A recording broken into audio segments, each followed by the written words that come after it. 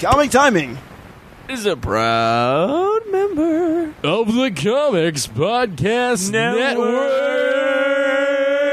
Bitch. Print it. Hey there, folks. My name's Ian Levinstein, and welcome to episode 148 of Comic Timing. Yeah, you just heard New York Comic Con 2012 last episode, but guess what? I'm not waiting a year again. That ain't gonna happen this time around. I'm actually on top of this stuff, and I'm gonna be putting out all the interviews and conversation that I had at this year's New York Comic Con, 2013 New York Comic Con, the one that just happened, the one that is actually fresh in everybody's minds, only about a week after the event. Ain't that a hoot? I had some pretty good interviews this time around. Some oldies, some newbies. Never had Vito Del Sante on the show before, and he is one of my favorite people to talk to. So it was nice to get some information on his new book and his Kickstarter. And I'll have all the information in the show notes on how to get to everything that is mentioned in the show.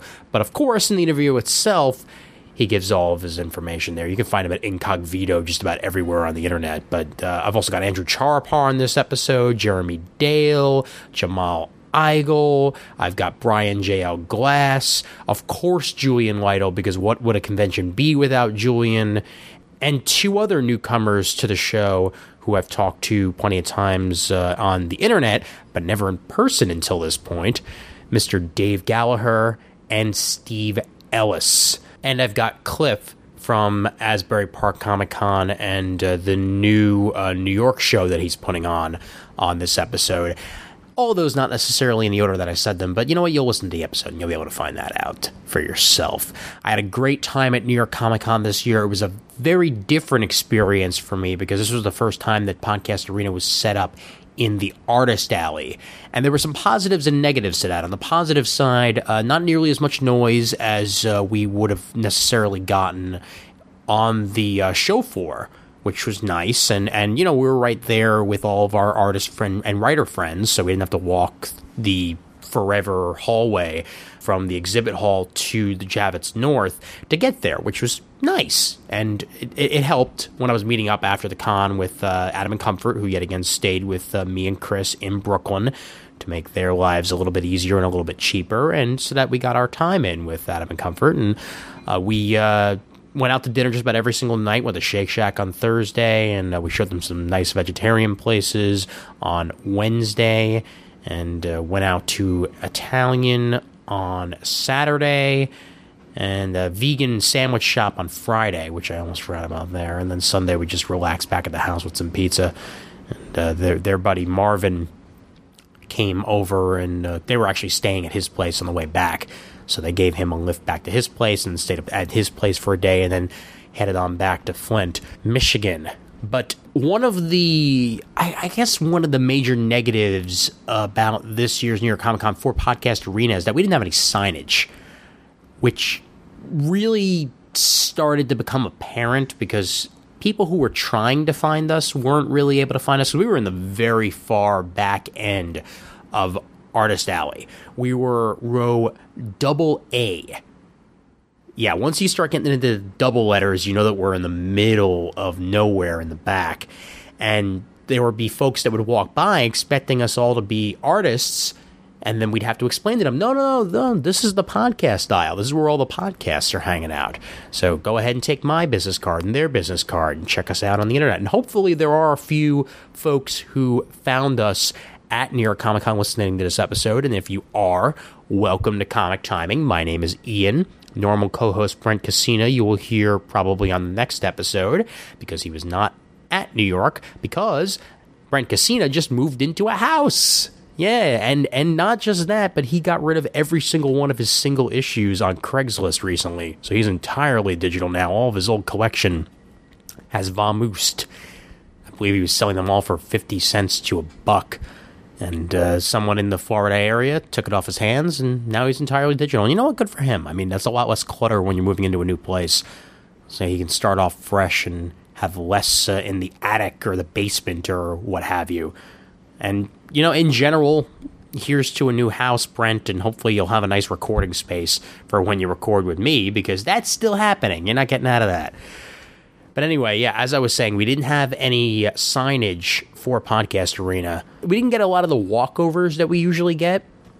Because, I mean, you've listened to the New York Comic Con wrap-ups, or at least I hope you have, once or twice. And a lot of those took place at the table. And the way they would take place is, it was sort of like, if you've watched How I Met Your Mother, it was sort of like a Have You Met Ted moment, where they would come over and they'd pitch me their book, Have You Met Ted? Would you like to record an interview about what you're talking about? Sure. Okay, sit on down. I'll interview you, and we'll get going from there. Didn't get one of those all weekend long. Did not have any walkovers. So I went ahead and walked myself and found some friends and talked to them, and you've got yourself a New York Comic Con episode. But it was a very different experience for Podcast Arena that way. I'm not quite sure if I'm going to set up in the arena next year because, well, for one thing, I brought all that equipment with me, and it turned out to be almost like a prop because I didn't use it once the entire weekend, and one of my wires was faulty anyway, so that would have been a pain in the ass. But, I did use the portable recorder, and I could just as easily do that without a table. I mean, sure, it's nice to get rid of a bunch of my old back issues via a dollar bin. Every year we have a short box at the table, and it's actually gone up in price every single year. First it was 25 cents, then it was 50 cents, then it was $1. It's probably going to stay at $1 if I do it next year. But we had a dollar bin at the table along with some trades and some DVDs that I was able to get rid of. And yeah, that's a nice bonus for being set up at a table, but it's not something I necessarily need. Like I could do that other ways. Like if there's a super show again, I could do that, or I could sell them to a nearby shop if I really need to. But I think I can very easily do the roaming reporting thing and just not have a table next year and put my stuff down at Adam and Comfort's table if necessary, or at one of the other podcasts that's set up there. We'll see once 2014 comes around, because obviously I got an entire year to think about that. But yeah, I'm not quite sure if you're going to see me at Podcast Arena this upcoming New York Comic Con, which will be the same weekend. They have announced that they're not moving anytime soon. It's going to be in October, and I am fine with that because the weather actually turned out to be pretty damn good all weekend long. Starting on Thursday, it was in the low 60s, and then we had a nice hot day on Friday, and they thought they were going to get a large amount of rain on Saturday, and it turned out to just be a little bit. It didn't rain at the beginning of the con like they thought it was going to, so we avoided that, pardon my French, clusterfuck that could have happened with folks trying to line up outside in the pouring rain. Would not have been too good. They did have a queue room, but I'm sure that there would have been a mad dash to get inside if that was the case. The new RFID system worked pretty well, shockingly actually, because I was not expecting them to be able to pull this off. But you tapped in to get into the con, you tapped out to leave the con, and it was effective enough. They could improve on that a little bit in upcoming years, and they learned a huge lesson after day one because they were tweeting out. You've probably seen this on the blogs, and if you haven't, I'll let you know about it here real quick. On day one, on that Thursday, they were actually tweeting out canned tweets for anybody who had linked their social media accounts to their badge, saying stuff like, welcome to the best 4 days of the year, and it would tweet out on your account. And you saw people like Harry Knowles tweeting this out, and you know that they wouldn't wind up doing stuff like that. I know Brian Crescente, I think, was one of the other ones.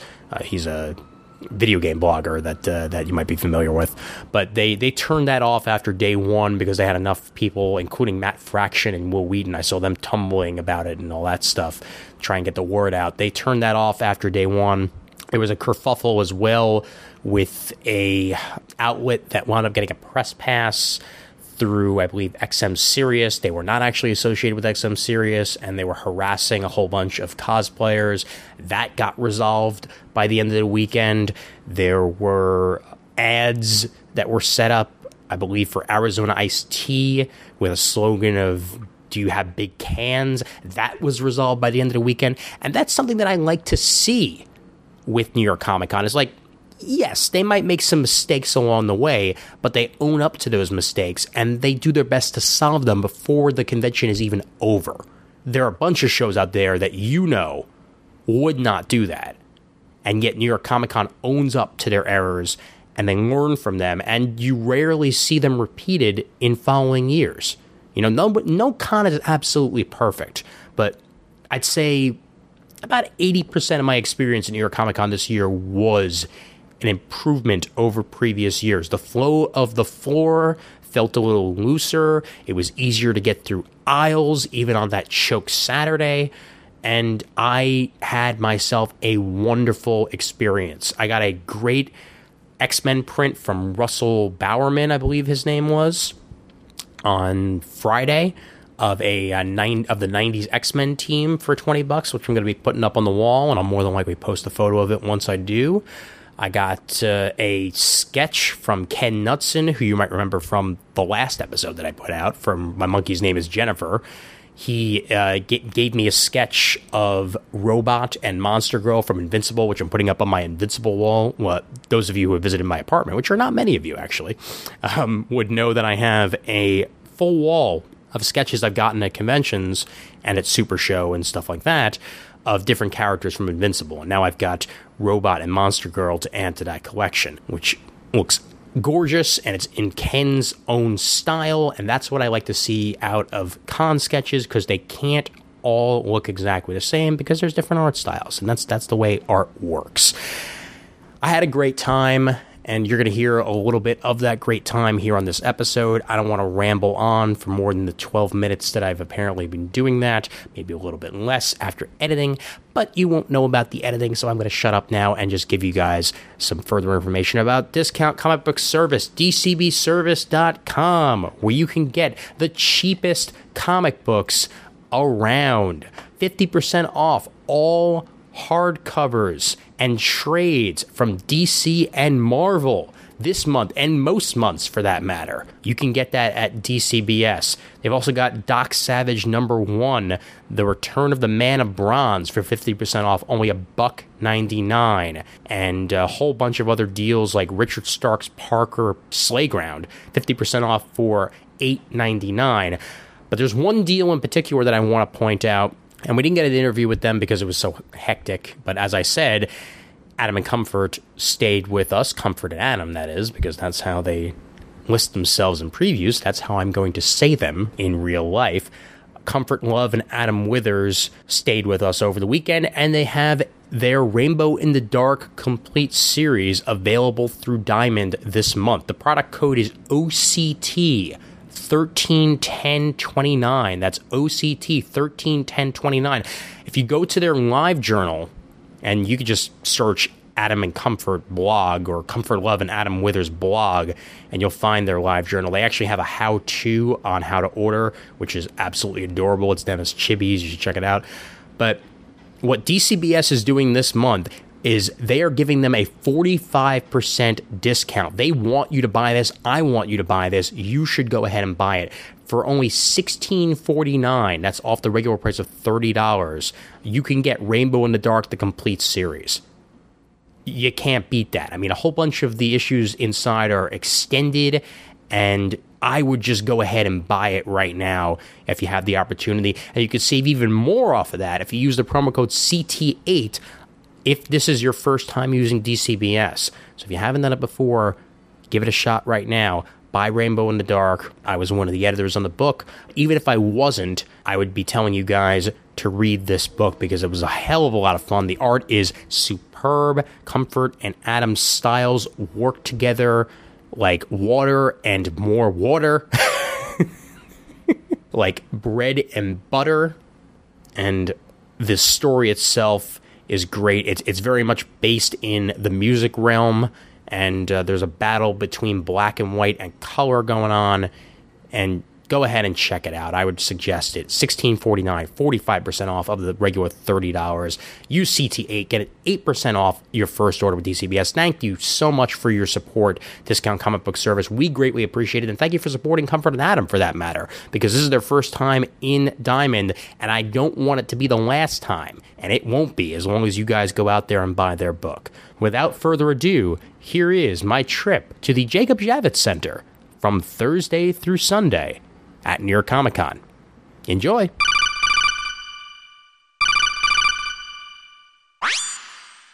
So it's Thursday. I left my headphones at home, but I think this is going to sound just fine. I'm here with my first interview of the day and of the weekend. So you get the pleasure of being honored. You get the pleasure and the honor and the privilege of Mr. Vito Del Sante being the first guest. Vito, what's going on? Hi, how are you? I am doing just peachy because I'm not exhausted yet. Yeah, We'll get there. Mr. Social Security Guards himself. I knew that was coming up. I came up with another really terrible idea. Oh yeah. And I said, I gave it, quote unquote, to some friends of mine that are a little more. I love them to death, but a little more pervy. Uh-huh. So I said, hey, I have an idea for a comic for you guys to do. Mm-hmm. It's called Reverse Cowgirl. It's about a cowboy. Oh god. So I don't know. Giddy up. When you're tired, That's when the best ideas come, man. I don't know how good they are. Well, all right. That's when ideas come, Yeah. one way or the other. I don't want to get my earwax on these. It's fine. It's Okay. it's all good. But thanks anyway. Or give you mine. Yeah. Either way. So you just had an announcement this week, a launch. Yeah. At that Kickstart thing that I've been hearing so much about. The kids these days, they keep kids. talking about it. The kids love the Kickstarter. It's a book that I did called Stray. It's essentially a superhero book. Yeah. The best way to explain it is blank man dies. Okay. His former sidekick, R, Yeah. who is now known as Blank, Okay. comes to avenge him. So, I mean, it sounds like I'm talking about something completely different. Right. But, like I wear my influences on my sleeve as I show you my Batman tattoo. Lucky bastard. But, I've always had an affinity for sidekicks. Uh-huh. And my favorite character in all of comics, that isn't one of mine anyway, is Dick Grayson. Right. And the reason why, when I was growing up, my father wasn't around a lot. So watching the Adam West Batman show, I kind of, in my 3-4-year-old head, whatever it was. Imagine. Yeah, I yourself said, in a role. Yeah. he must be fighting crime. He's Batman. And I this is a true story. Uh-huh. I was in nursery school, and I was standing on the top of a slide. And I stood there with my hands on my hips, and I said, I'm Robin the Boy Wonder. And this kid was like, how everybody thinks they're cool, walking up the slide. Yeah. He's like, no, you're not. And I just literally pushed him back down. Because I didn't say a word.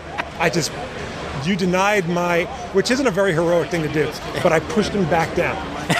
So I've always enjoyed Robin, Dick Grayson, Nightwing. And you still wish to this day you were Robin. Oh, yeah. I wish I had the legs. I wish I had the hair. But no, those things just aren't to be. But we can't win them all. Yeah, never can. But it's a character that I genuinely feel affinity for, and I relate to. For reasons being what they are. Right. So my father died when I was 15, and I went through a really rough time. Yeah. And it took a couple years. I went through a couple of different creations that I wanted to put out there first, and somehow or other, I really don't understand it. Nobody knows this, and you're getting, I guess, an exclusive on this sense. Wow, I totally feel like VH1 behind the music right now. This story was supposed to be a comedy called Bad Dog, which Joe Kelly eventually ended up doing a book called Bad Dog. Yeah. And it was basically Silver Age Batman meets Curb Your Enthusiasm. Okay. And what happens is the mentor character retires, and he's giving everything to his sidekick. Yeah. So the sidekick's all psyched. He's going to take over the secret headquarters. He's going to get the cool car and everything. And it doesn't work out for him. Nobody respects him. He kind of sucks at it and stuff. And his mentor is married to his former, like femme fatale, I guess. Sort of the Catwoman type. Yeah. Her name was Hot Pink Pussy. Nice. She still exists, but she's now just called Hot Pink. All right. Let everybody else figure it out. Sure. But yeah, so I originally intended this to be a comedy, and then what happened was I saw The Dark Knight, and something about it just resonated with me. I don't know if it was Ledger's performance or if it was just the story as a whole. Yeah. And shortly after watching it, Jay Fairburn, Noble Causes. Yep. Fantastic writer. Yeah. He had a book called Gemini come out. I think I remember that, yeah.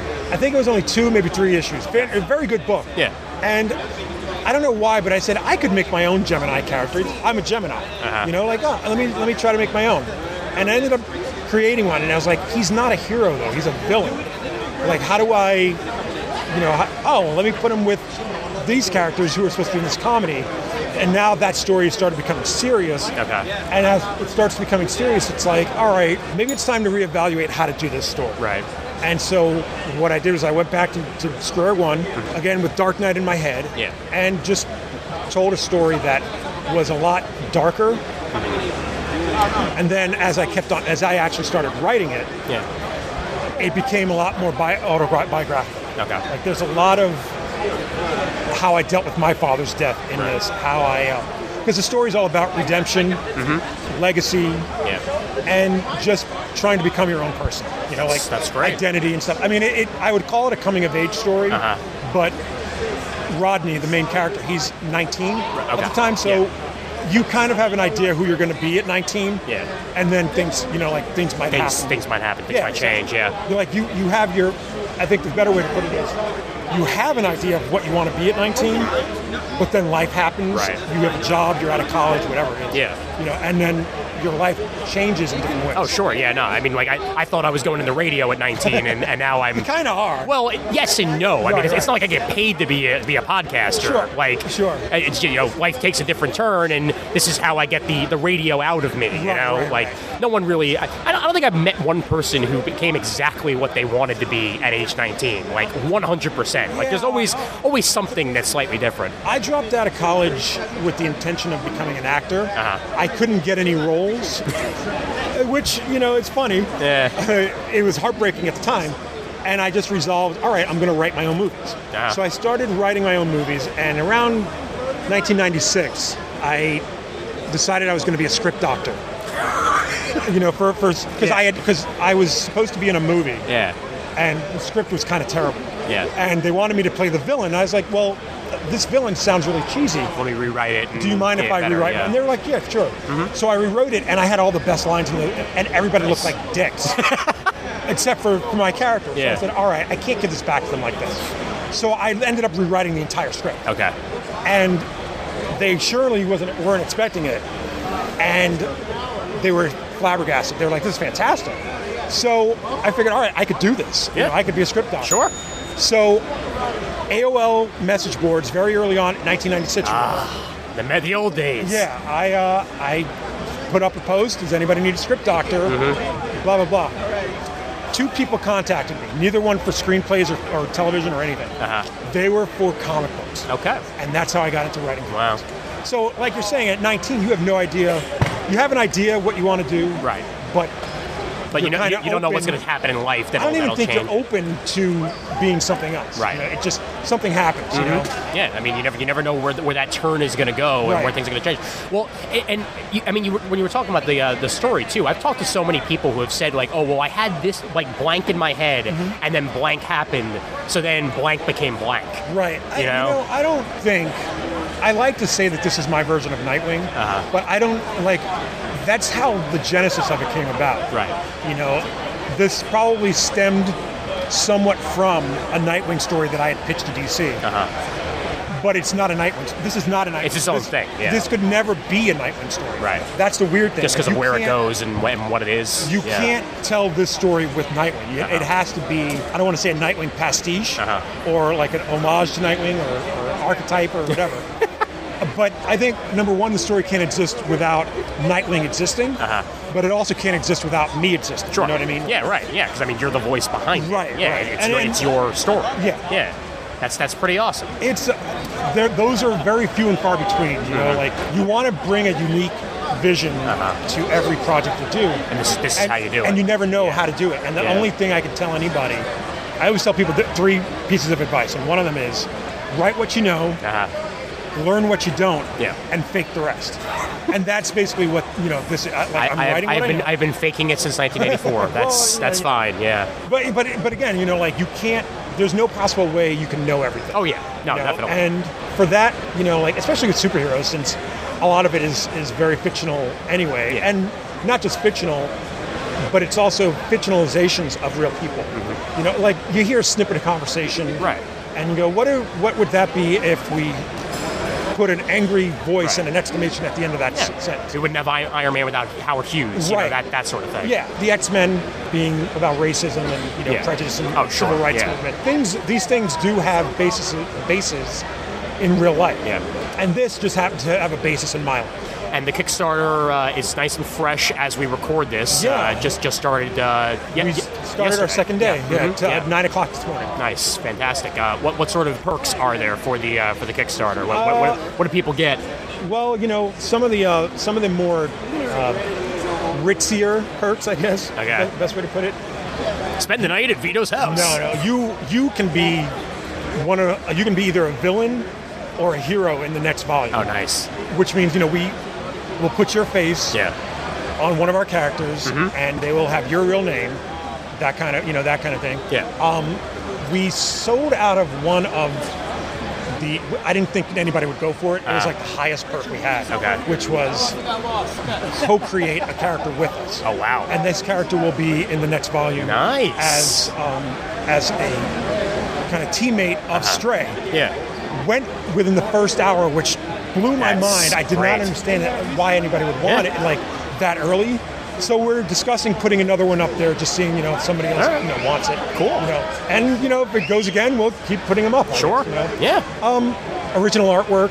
The best part of it though is that the Kickstarter exclusive cover. If you pledge, I think over $20 and over. You get to vote on one of 3 covers by Stefan Rue. And Stefan, I mean, anybody listening to this podcast probably knows who Stefan is. Zatanna for DC. He's doing Star Wars Agents of the Empire, I think, for Dark Horse. Did some Spider-Man, too, right? He did some Spider-Man, Like, he's just one of the most beautiful artists. Oh, my God, yeah. You know, like, he did the New York Comic-Con exclusive print, which is of Superman and Wonder Woman. Yeah. And I think that's going to actually be a cover of Superman and Wonder Woman, too, at some point. Nice. So he's, you know, agreed to do a cover for us. He did 3 sketches, really sweet. And you get to vote on which one you like. Wow. I personally like number 2, but, you know, that's just me. You know, so you decide. And, you know, you get headshots from Sean, the artist. All of the, like, creation, like the cameo perks and the creative perks, you will get artwork from Sean of that character. Nice. So, That's there's a lot of really fun stuff. Sean McGuan, who a lot of people don't really know, but he's phenomenal. Very good pinup artist. You know, he's doing a cover for the book. He's agreed to do 5 commissions for people at I think it's $250. All right. Black and white, 1 character sketch, you know. But it like fully inked, beautiful artwork. I feel like Kickstarter has sort of evolved to in what way? It started out as like sort of that like I'm going to throw this out there and hope for the best type of thing. Right. And now I feel like we're getting more completed ideas. I think the problem though, at least with me, is I still have a fear of rejection. Yeah. You know, I know the Kickstarter's doing well, and I feel like that's besides me. You know, like that's because I have really great artists, you know, or whatever. Right. You know, but I still have it helps to have good friends. Oh yeah. I just still have this fear that it's going to fail because I have a fear of failing. Right. I think all of us do in one way or the other. Yeah. Especially in this industry. Oh, you know? please, yeah. And like, there's still that kind of maybe it won't succeed, you know, kind of thing in your head. Yeah. And it's like, oh well, what do I do to make it succeed? You know, and like, there's no clear-cut answer, and that's really the only problem with Kickstarter. Right. If you have a good enough idea, and I think with comics and doing Kickstarter comics, is that if it looks like the 1% of what a good comic looks like, you're halfway there, if not 3/4 of the way there. Yeah. And Stray does look like a really good comic. I describe Sean as being like the love child of Alan Davis and Jamie McKelvey. Oh my God. Like he's got like this really beautiful line work, and his designs are amazing. Nice clean line. Yeah, nice, you know, like, and he's very energetic with his layouts and stuff. Yeah, you know, so he's definitely the right artist for this book. Nice. And that's not to say that I didn't. I had another artist at one point, and it just didn't. It didn't work out. And like we had this, and this is the worst part. We had designs. Everything was ready to go. The guy just took a long time to get it done. And I was like, I have to put this out now. Right, now or never. So, got another artist. We had to redesign every character from scratch. Oh, God. Because I didn't feel right using those other designs. I wasn't going to pay for them. Right. Because there's really no money to pay for them. Basically just started square one. Yeah. And Sean, trooper. Such a trooper. Started from scratch and exceeded every expectation. Wow. That's great, man. How many days is the project? It's 31. Okay. It ends on November 8th. Okay. So this will definitely be out way before then. So that's a given. It's again, I can't announce who's doing the trade paperback cover. I will say his initials are DC. You can probably come up with 3 or 4 guys like that. You're probably on the right track. It goes to Dick Clark. Yes, him. Yeah, fantastic. But Chris Cross is doing covers. Wow. Kari Randolph is doing covers. Sean McGuan, like I mentioned. We're going to try to rustle up some pinups from some guys here this weekend. Yeah. And we'll announce those on, as updates and stuff. Sweet. But I feel like, and this is the real key, if I weren't doing this Kickstarter myself, I'd buy it. Yeah. This is a book I want to read. That's always good. And I wrote the damn thing. Exactly. Yeah. So I can't express it enough. I feel like people that have gotten New 52 fatigue or Marvel Now fatigue. And I read DC and Marvel. I have nothing against them. It's not it. I feel like if you are one of those people that have complained about Marvel and DC, this could be something for you. But you like superheroes, and maybe you even hate that you like superheroes. That's fine. I feel like I have something that you will love and will make you maybe love superheroes again. Can't get any simpler than that, my man. I hope. Give all your information out there: website, Twitter, yada yada yada. Rinse, repeat, Facebook. You can basically Google or Ask Jeeves or Bing, whatever your preferred. Ask Jeeves. Sure. Wow. Sure. He's still around, I think it's right? technically Ask.com here in the U.S. Yeah. But if you just plug in Incognito, like incognito but with a V, Incognito, you'll find me. Facebook.com/Incognito. At Incognito on Twitter. Incognito.com is my website. Yeah, I think you'll find me no matter what. And all the info on the Kickstarter is there. Everything's up on my site, on Facebook. If you follow me on Twitter, I'm putting up updates as much as possible. Sweet. All right. Well, and check out Sean Isaacs. It's at Sean SEAN. IZAAKSE. Sean's from South Africa. Okay. He's got a Dutch name, I guess. Nice. But Sean Isaacs, follow him. You'll see artwork. He's phenomenal. Like he's doing Pathfinder and Pathfinder Goblins, I think, or one of the two, or both. I can't remember. For Dynamite, and it's kind of like fantasy work, based on the role-playing game. Yeah. And it's nothing like what he's doing for Stray. Awesome. But it's a good idea. You can see where he is. He's phenomenal. Yeah. Like he's the next big thing, if not a year off from that. Awesome. Well, thanks for taking 20 minutes out of your Thursday. Was it 20 minutes? I feel like it was 30. It was actually 45. But always a pleasure, my man, and best of luck on the project. Thanks, Ian. All right, no problem. You'll hear more because I'm here. So why not? I'm a buff baby that can dance like a man. I can shake a my fanny, I can shake a my can. I'm a tough tootin' baby, I can punch your buns. Punch your buns, I can punch all your buns. If you're an evil witch, I will punch you for fun. Well, the thing about podcasting is that sometimes you have to go to plan B. And that is indeed where I am right now. Note to self, check your equipment before you lug it all the way to New York Comic Con.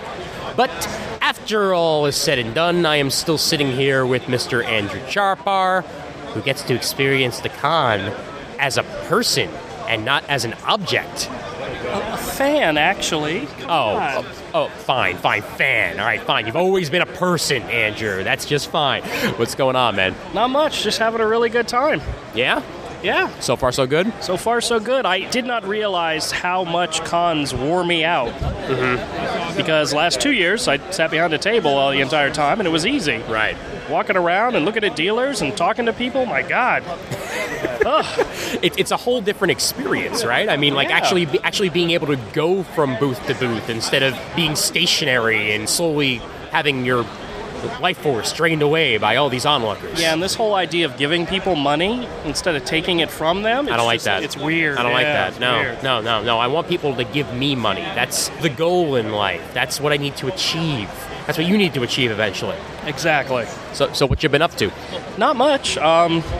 Here at the con, I'm with my daughter, visiting friends and seeing people and running into people and just having a really good time. She's just been schmoozing up New York City so far. Yeah, exactly. Well, she's actually over there with the guys from Drumfish Studios. Oh, cool. Sitting behind their booth, being a burden. Nice. So, quote-unquote being a burden. well, that's what they nicknamed her last year, because last year, instead of staying at my table with me the entire time, She wound up over she there. spent her entire time over there running errands for them and Nice. being a pain for them, which was actually a good thing for me. We call those unpaid interns. That's right. That's right. Booth babes, you know?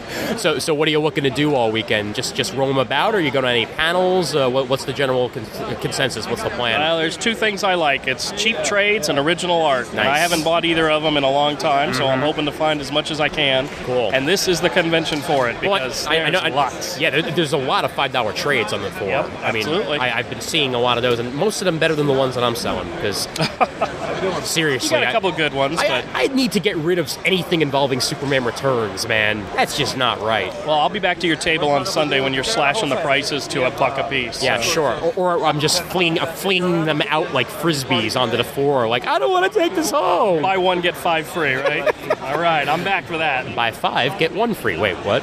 No, What? no, I liked it the other way. Oh, all right. That's fine. That's fine. So what you been drawing lately on the artist side? Well, back in Jacksonville, where I'm from, another artist that you may know, Avery Butterworth and I. Indeed. We're high school buddies, and we get together every weekend, and we go out to lunch, and we chat about comics and what we want to do, and we have several ideas that we're working on. But one of the problems with having so many great ideas is you can't focus. Yep. And you can't stay on one for a long time before you come up with another idea. Sure. But just recently, I've sat down and started working on my newest cornerstone book. I've got a story. It originally was going to be like a one-shot issue, but the more I added to it story-wise, the more it's going to probably become a 64 to 84-page graphic novel. Cool. And I'm knocking out the pages and knocking out the story left and right, and hopefully by this time next year, I will have a brand new book for the New York Con. Hopefully I'll have a table. When it slowly coalesces and become a right. thing instead of an idea. Exactly. I've got lots of ideas. I've got very few Fantastic. things. Is this serious or humor? It's definitely serious. Okay. It's I had a reviewer one time who reviewed my first graphic novel, Tales from the Cornerstone, and he said it was like Buffy meets Law and Order. Okay. And I loved that analogy. I loved it so much that I actually sit down, and when I think up new ideas and new stories for my stories, Yeah. those are like the basis for where I'm going. Okay. It's Law and Order, cops and robbers, and all that stuff, but with vampires and werewolves in the mix. And I've got a story right now that's in my mind that actually one of the main characters is a centaur. Okay. And it makes sense in the story, but visually it's going to be awesome, and when it all comes together, it's definitely not going to be humorous because there's some very serious undertones to the story, but that's the Law and Order angle of it. Dun, dun. Exactly.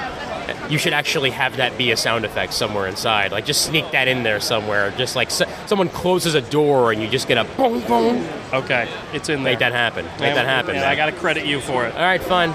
Just like with everything. That's right. Nothing's for free, man. That's right. Nothing's for free. That's right. Well, it's weird because, like, I'm thinking in my head, like, what would be the weirdest mashup that I can possibly think of right now? Like, it's blank meets blank, and maybe Simpsons meets American Horror Story.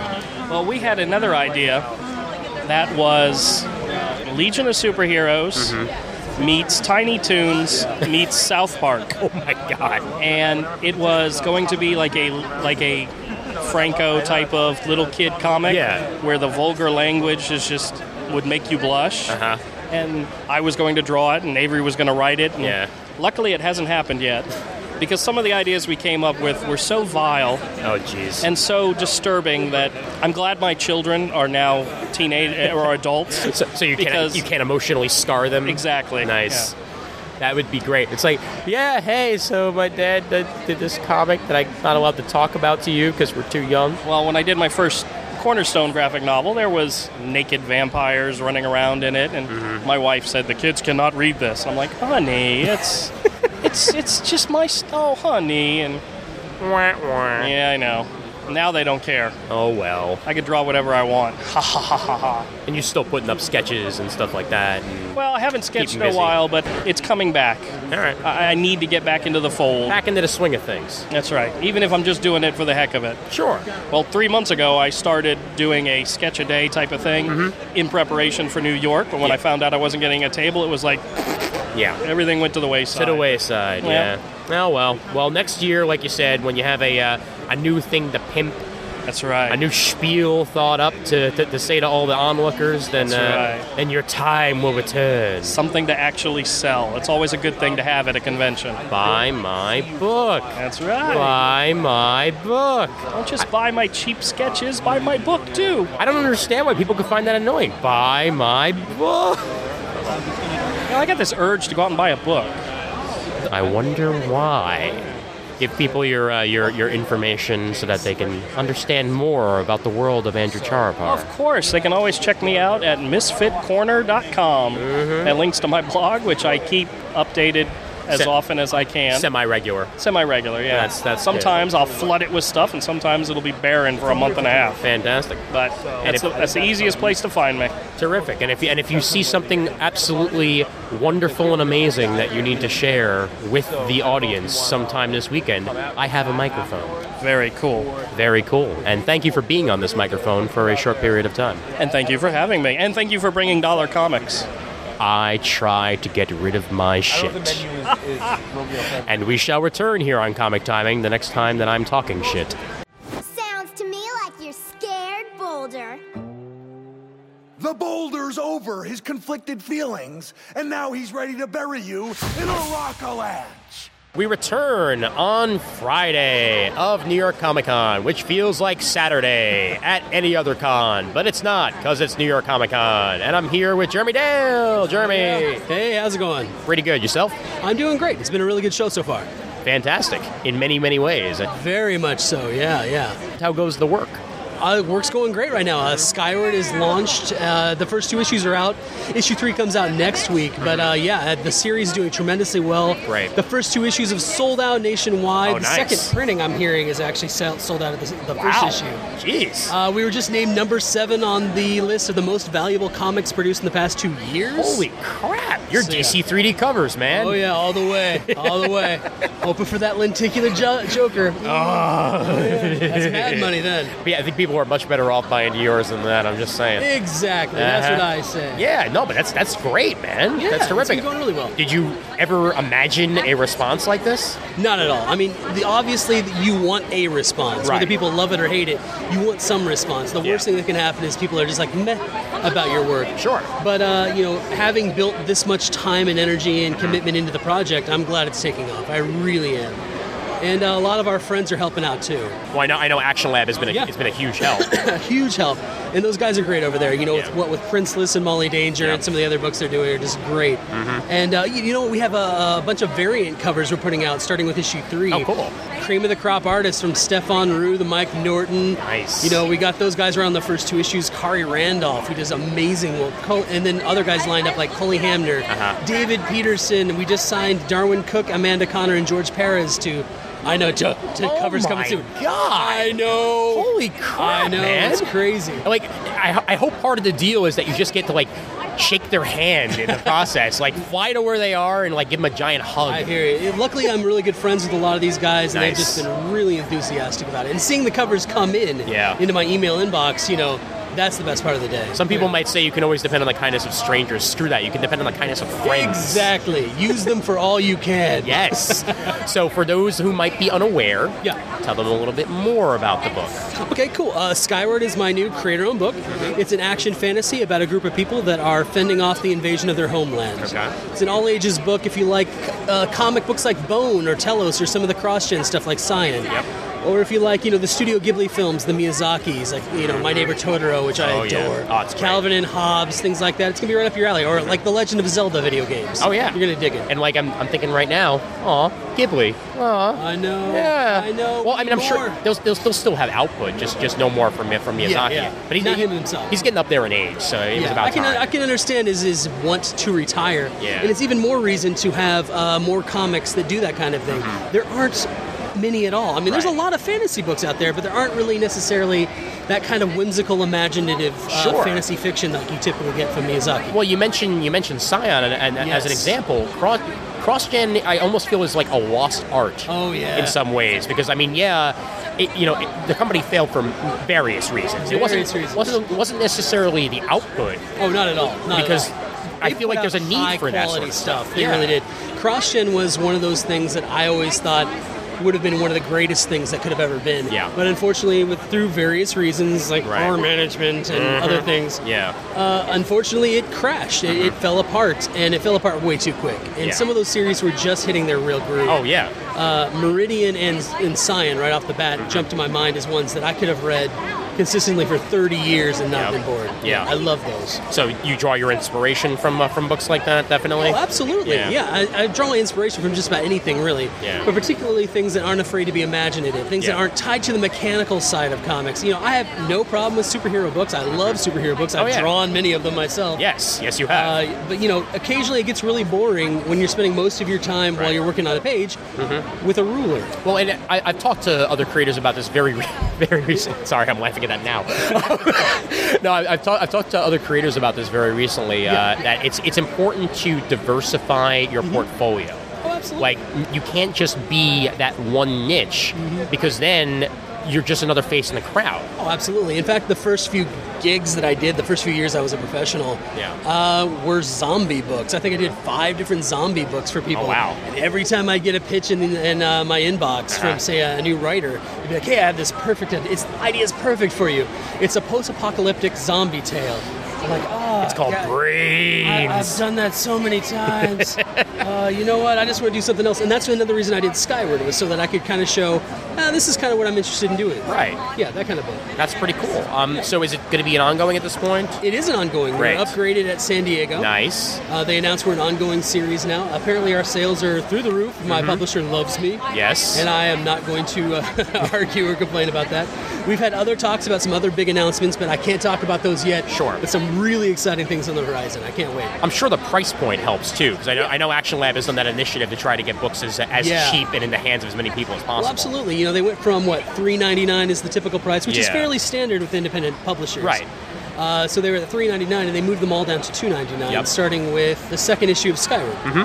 And also on their digital comics front, they moved everything down to 99 cents. Yes, which I feel more publishers should be doing. Absolutely, yeah. I mean, you're not taking as much of a cut from the digital sales, but digital sales are booming right now. Yeah. And they're only going to get bigger. And I'm not saying that it's going to replace print comics. I don't think it will. No. But I think, why can't we have and instead of or? Right. Well, exactly. It's a perfect example, too, because, vinyl...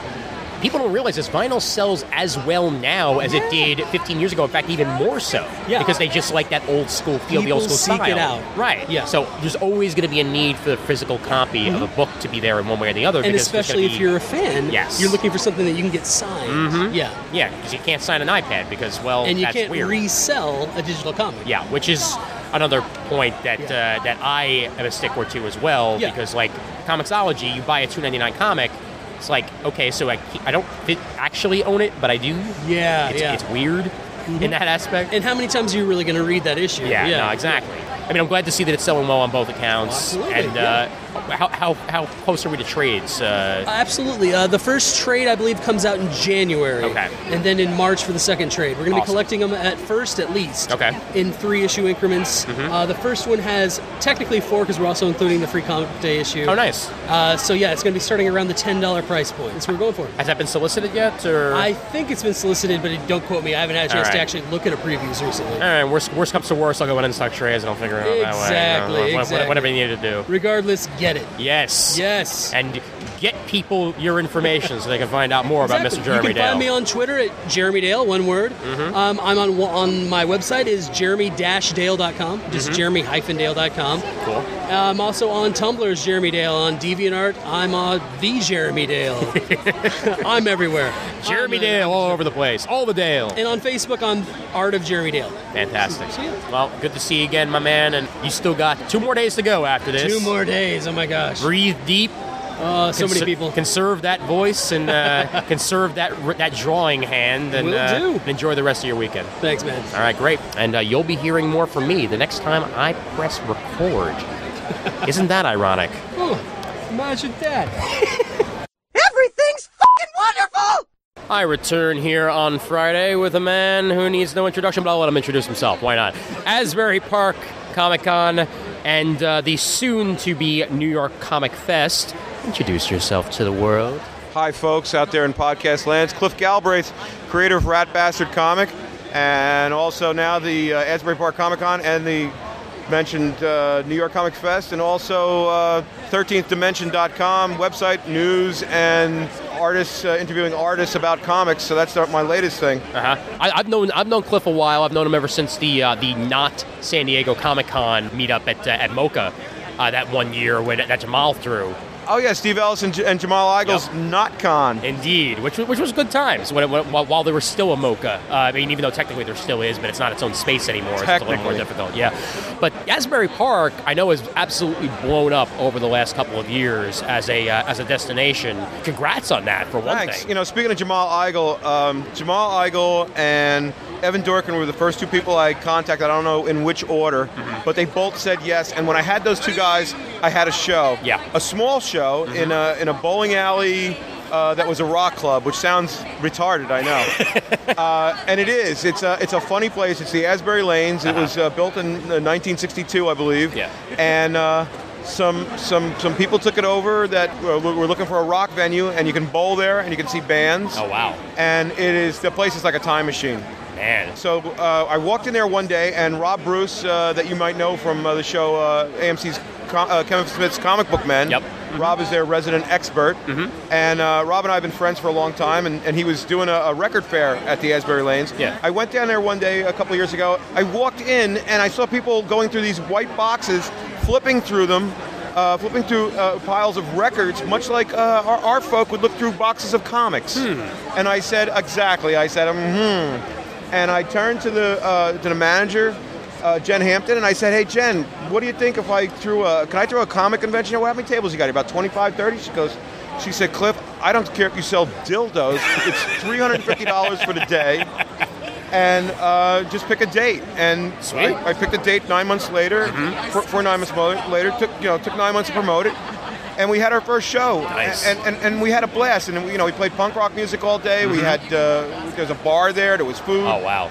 And we were it was in the spring, and we were blessed with a nice day. And so it was gorgeous. We were at the beach. We were blocked from the beach. I know you had some good news press as well. We had great press, and so we did a second one the following September, and then we knew it was time to go. We were getting 600-700 people in this tiny little place, and we had to go. So we went over to Convention Hall. We made a date with them, and then Hurricane Sandy hit and damn near knocked the place into the ocean. Oy. And so we really didn't know if we were going to have our show, and we got through a really tough winter.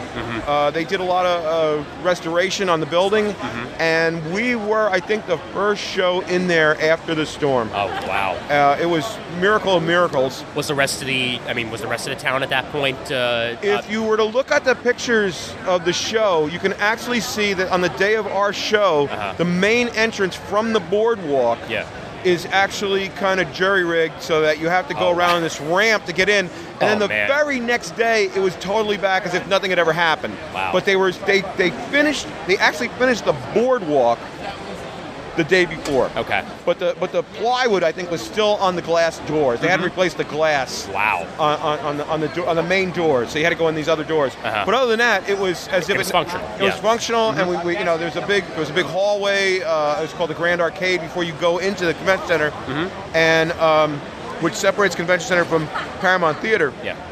And we had room to put a Batmobile and a Back to the Future mobile, and that's where we had the cosplay contest. with the guys from Comic Book Men and some of the people from Clerks, and we had Al Jaffe. I contacted Al Jaffe, and he said, "Cliff," he says, "I'll be 92 the week before your show." Oh, wow. He says, "If I'm still alive, I'll be there." And I said, "Me too, Al." And 2 weeks later, I got hit by a car. So never ever tempt the fates like that. Oh my God! Never. And yet, Al Jaffe. Al Jaffe made it, and, Yes. and Al Jaffe made my show. Nice. So there's a lot of people I'm eternally grateful to that made my show, like a Jamal Eigel and Evan Dorkin. Those guys come back every single time I throw a show. They Very do really cool. well. Herb Trimp just had a phenomenal show. He said it was one of the best shows he's ever done in recent history. Very cool. We had John Holmstrom, who did the Ramones album covers. Oh, wow. Wow. And oddly enough, John Holmstrom had never been invited to a comic convention. That's so weird. Well, I'll tell you what else is weird. He should have been, because his teachers in SBA was Will Eisner and Harvey Kurtzman.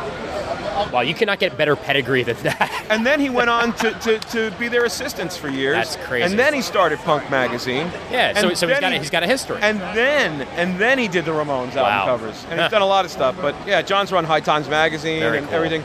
So we kind of dipped into people around the periphery, if not also mainstream, like guys like Herb Trimp, but also guys around the edges that we thought would be really, really interesting to bring in, and that people hadn't been able to spend time with at cons, which makes me scratch my head why John Holmstrom had never been invited. Yeah, no. He should be here today. I don't know why he's not invited as a guest. Who knows? But, I use my own sensibility about the art form. I'm an old punk and an old comic artist, so I put the two together, and I thought Holmstrom would be great. But sure, we brought in a lot of cats like that. We had Don McGregor, and I can't, off the top of my head, I can't remember everybody. I'm leaving other people out. But the show continues to grow and going expand. to 2 days. Going to 2 days next Nice. year.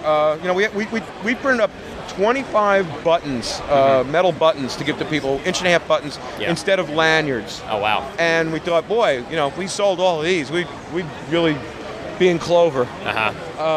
We had 4,200 people through the door. We were just using a hand stamper after a while. Like, go ahead, There was people paying up until 3:30. People were paying to get in, and then we were just going, just go in. And what dates are this The new show is going to move over to the Berkeley Hotel, and it's going to be April 12th and 13th. Cool. And our big guests right now and they keep getting bigger and bigger every time I print the flyers. But right now, our big guy is Chris Claremont, and we've got J.H. Williams III, who never does East Coast shows. Yeah. Wow. And he came in because Mr. Todd Klein invited him. Sweet. So Todd's a Jersey guy. He's from Cape May. Very nice. And I was talking to Todd, and he says, thank you for inviting me, Cliff. He says, would you like me to invite J.H. Williams? And I said, yes, I can. I think I can find some. Twist my arm, really. I think I can scrape up some money for a plane ride for him and his missus. Sure, yeah. So we got J.H. Williams III. We have the legendary Dennis Kitchen. Nice. And Dennis started Comic Book Legal Defense Fund, resurrected Eisner's career. Story history, yep. Yeah, all of it. And so, Dennis is a historical figure and a hero of mine, and he's just a great guy. And he started the Comic Book Legal Defense Fund. Yep. And so because he's coming, Mark Schultz, Cadillacs and Dinosaurs, who also is not seen too often at cons, he agreed to come. Very nice. So we got those guys, and then around the edges, we're going to bring in Pete Camp from out in Seattle, who's originally from this area, but he lives out there now. Okay. Whole range of guests, basically. Yeah, guys like Bob Camp's going to come back. He's one of the few guys that we're having back because we don't want to have to keep having the same guests. But Bob and I are buddies, and so see Evan Dorkin's back again. Right, and, Evan lives not too far away, and he likes bringing his daughter to the very nice to the boardwalk. We got Don Simpson. I didn't see Don at the Pittsburgh Con. He lives right in Pittsburgh. Really? Cliff Chang, who's a great draw. Don McGregor. The list goes on and on. On. And for the new one, I know that this is your first venture into New York proper. Yeah. First off, what made you decide to go into New York? Funny thing, Dan Greenfield from the New York Post contacted me and said, Cliff, he says, actually, I'm from your neighborhood there by Asbury Park, but I live in White Plains now. And he said, I really would have liked to come down to your show, but it was around the time of the holidays, and He says, I found out about it a little too late. Mm-hmm. He says, but have you thought about throwing a show up in White Plains, New York? And I hadn't. Right. Because I'd never been there. Yeah. And he says, we have a great venue here. And he says, you might want to explore it. He says, because I think it's a similar type of building. And he says, I like what you're doing. And he says, why don't you come up and take a look at it? And so we did. We made an appointment with the people at the Westchester County Center. Yeah. 30 minutes from Manhattan. You just get on the train in Grand Central. Right by the train station. And it's right by the train station. When you get there, the venue is the next thing there. So Dan Greenfield, he's been shaking the bushes, and he writes for the Post, and he was writing a blog about comics. Talks to a lot of big guys, and lo and behold, we got Scott Snyder. Wow. Of course. That's one hell of a guest of honor. Herb Trimp was at Asbury Park, so I had no problem getting to come there because he's up in Connecticut. Larry Hama again. Larry Hama and J.D. Siedelmeyer, who does the animation for Saturday Night Live, TV Funhouse. Yeah, right. He said he can see the venue from his office window, so he is thrilled. Nice. Archie Comics is just down the road. They are thrilled. I just talked to the CEO of Archie, John Goldwater, and I'm going up there to meet with them next week, and we're going to plan out how all that works. It should be a nice expansion because I know we don't have a lot of shows in that particular area of New York City and beyond. I think what I'm doing is inventing a new space, and that is the suburban con. And that's good. Yeah, no. People don't want to. They don't want to schlep into the city. Sure. And drag the kids and all the money for the train or the parking or the this or the that. And even people who live in the city proper, as long as it's near transportation, then you're good to go. Exactly. Yep. So I think it's a much more laid back way of doing it. And Very also. Cool. Unlike, this con's great. I mean, it brings comics to the people, and it gets it on the news. It keeps it in front of everybody. Mm-hmm. But our shows are strictly about comics. All our guests are comic people. Fantastic. No wrestlers, none of that stuff. Great. Against wrestlers. Wrestlers are strong. They'll strangle me. Well, only if you piss them off. Give your websites. Let everybody know where they can find out further information. Well, we got the Asbury Park ComicCon.com. Mm-hmm. And then we got New York Comic Fest, NYComicFest.com. Great. And the news site that I'm doing with Dan Greenfield of the New York Post, with guest writers like Mark Wade and Jimmy Palmiotti and Amy Reeder and a whole bunch of other really talented folks. Mm-hmm. That's 13th Dimension. That's 13thdimension.com. Great. Fantastic. Cliff, nice to have you on the enough stuff for once. Thank you. Please. Nice to have you on, and talk to you soon. Thanks, buddy. All right, great. And you will hear more, probably. So I made my way through the hectic crowd on a Saturday in Artist Alley over to the booth of Dave Gallagher and Steve Ellis. How's your Saturday been treating you folks? It's been fantastic, right? Yeah, it's been nothing short of amazing. Really? I just like to say it like with the extra dramatic language, like nothing short of amazing. So far so good. New York Comic Con 2013. Yeah, I mean, I love New York Comic Con. It's nothing quite like it. I mean, well, especially for the New York area. I mean, like we've been dying for one of these things for so long, and now that we have it, I'm never letting this shit go. Really. No, seriously. Yeah, I mean, and just and the thing is, like, I love New York. I don't live here anymore, but I love New York. So coming here and like being here in the con in my city, it's still my city, and it's great seeing everybody. It's like, because New York is really the home of comics, in a lot of ways. Well, at least the birthplace. Oh, so sure. Everybody, so many of the people are still here. Yep. It's like you've never left New York. It feels that way. And you actually haven't left New York State. Right. Yeah, I mean, as long as you still have the state in you, like, although, are you quote unquote upstate? I live in Ithaca right now. Oh, all right. Yeah, so you're pretty far up. That's where they call us downstate, and we call them upstate. Ithaca's like a little satellite of New York City. My mother went to school there back then. Most of the people there are from New York City, so it's like they used to have a Brooklyn reunion every year. It was like 500 people would show up. And Ithaca Brewing Company, which really you can't beat that. But it's all right. Dave and I are enough Brooklyn to, I guess, counteract that. Same neighborhood. We can stalk each other if we want to. So here we are. The Only Living Boy has certainly been an achievement for the two of you over the last couple of months. Successful Kickstarter campaign, followed by more success, perhaps, maybe. Yeah, we had 2 Harvey Award nominations. Yes. We were the top-selling comic in the month of May on Comixology. And we're almost sold out of our first print run of the first issue, which nice. is also pretty exciting. So will there be multiple runs after that, or billions of runs after that? 700,000 runs. Yeah, that's the trick right now. 700,000 copies. Oh God. Yeah, no, but I mean, I'm glad to see things are going well on that front. For anybody who may not be familiar with the book, tell everybody a little bit about it. Oh yeah, it's the story of a 12-year-old boy named Eric who runs away from home, falls asleep under a giant rock in Central Park, and wakes up in a strange, mysterious world. And it's a strange, mysterious world. It's basically a patchwork world with aliens and monsters and all these other things. And basically, he has to try and figure out where he is, who he is, and how to get home. Nice. And it kind of, we watch him kind of change and grow and learn about who he is and how to survive on his own. So a little bit, I'd say, kind of like a cross between, say, like Aliens and Commandy. I would say more like a cross between the Jungle Book and Flash Gordon. Nice. All right, I'll take that. Yeah, I will certainly take that. Or we also did Rip Van Winkle and John Carter on Mars. The original version, not the Disney movie version. Right. Because that one. Yeah. What, you mean the Disney version of the Ichabod Crane story? Exactly. Yeah, sure. Why not? No, John Carter. But what issue are you guys up to right now? We're up to issue 2 right now, and we're trying to set a date for issue 3 shortly. All right, cool. And for collected editions, how far down the road do you think that'll be?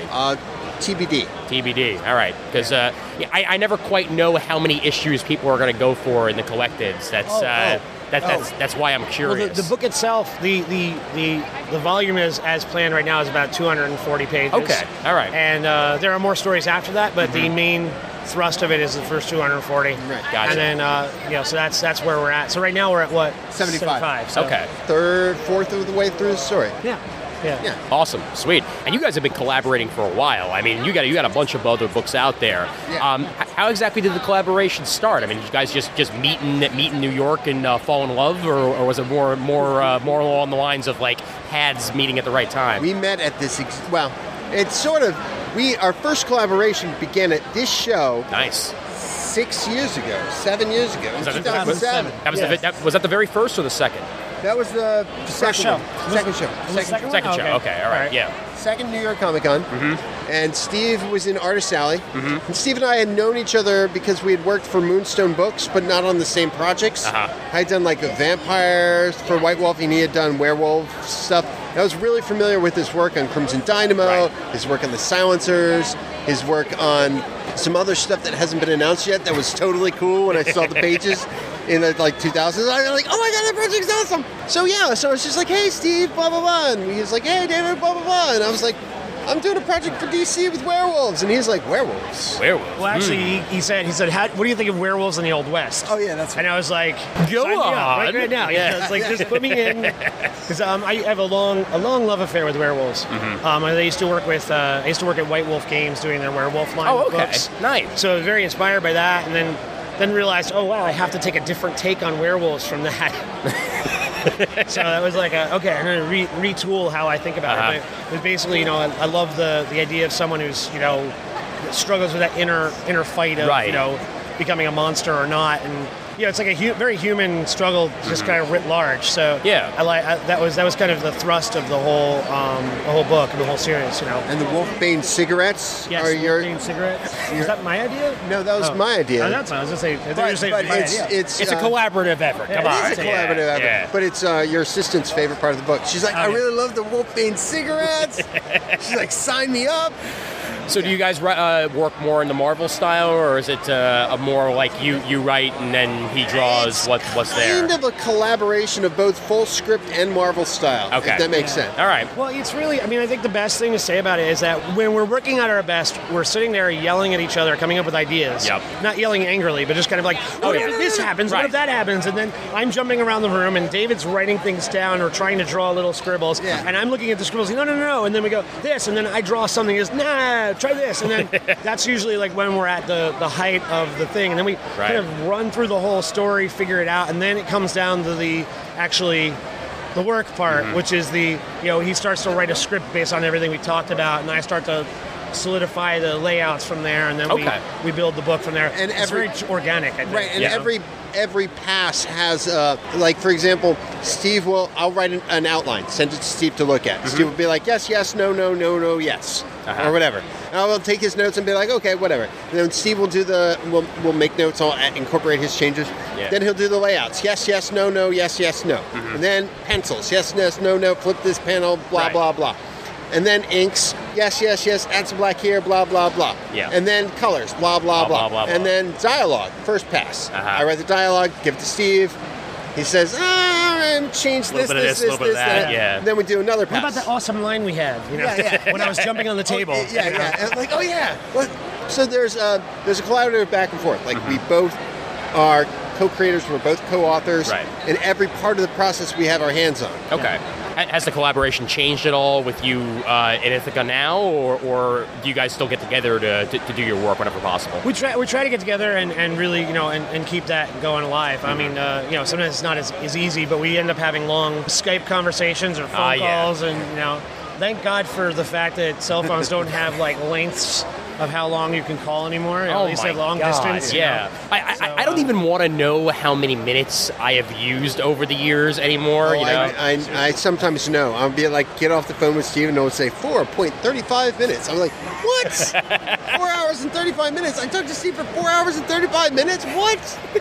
That's why it's also good that Skype out doesn't really have a time limit nor a price limit.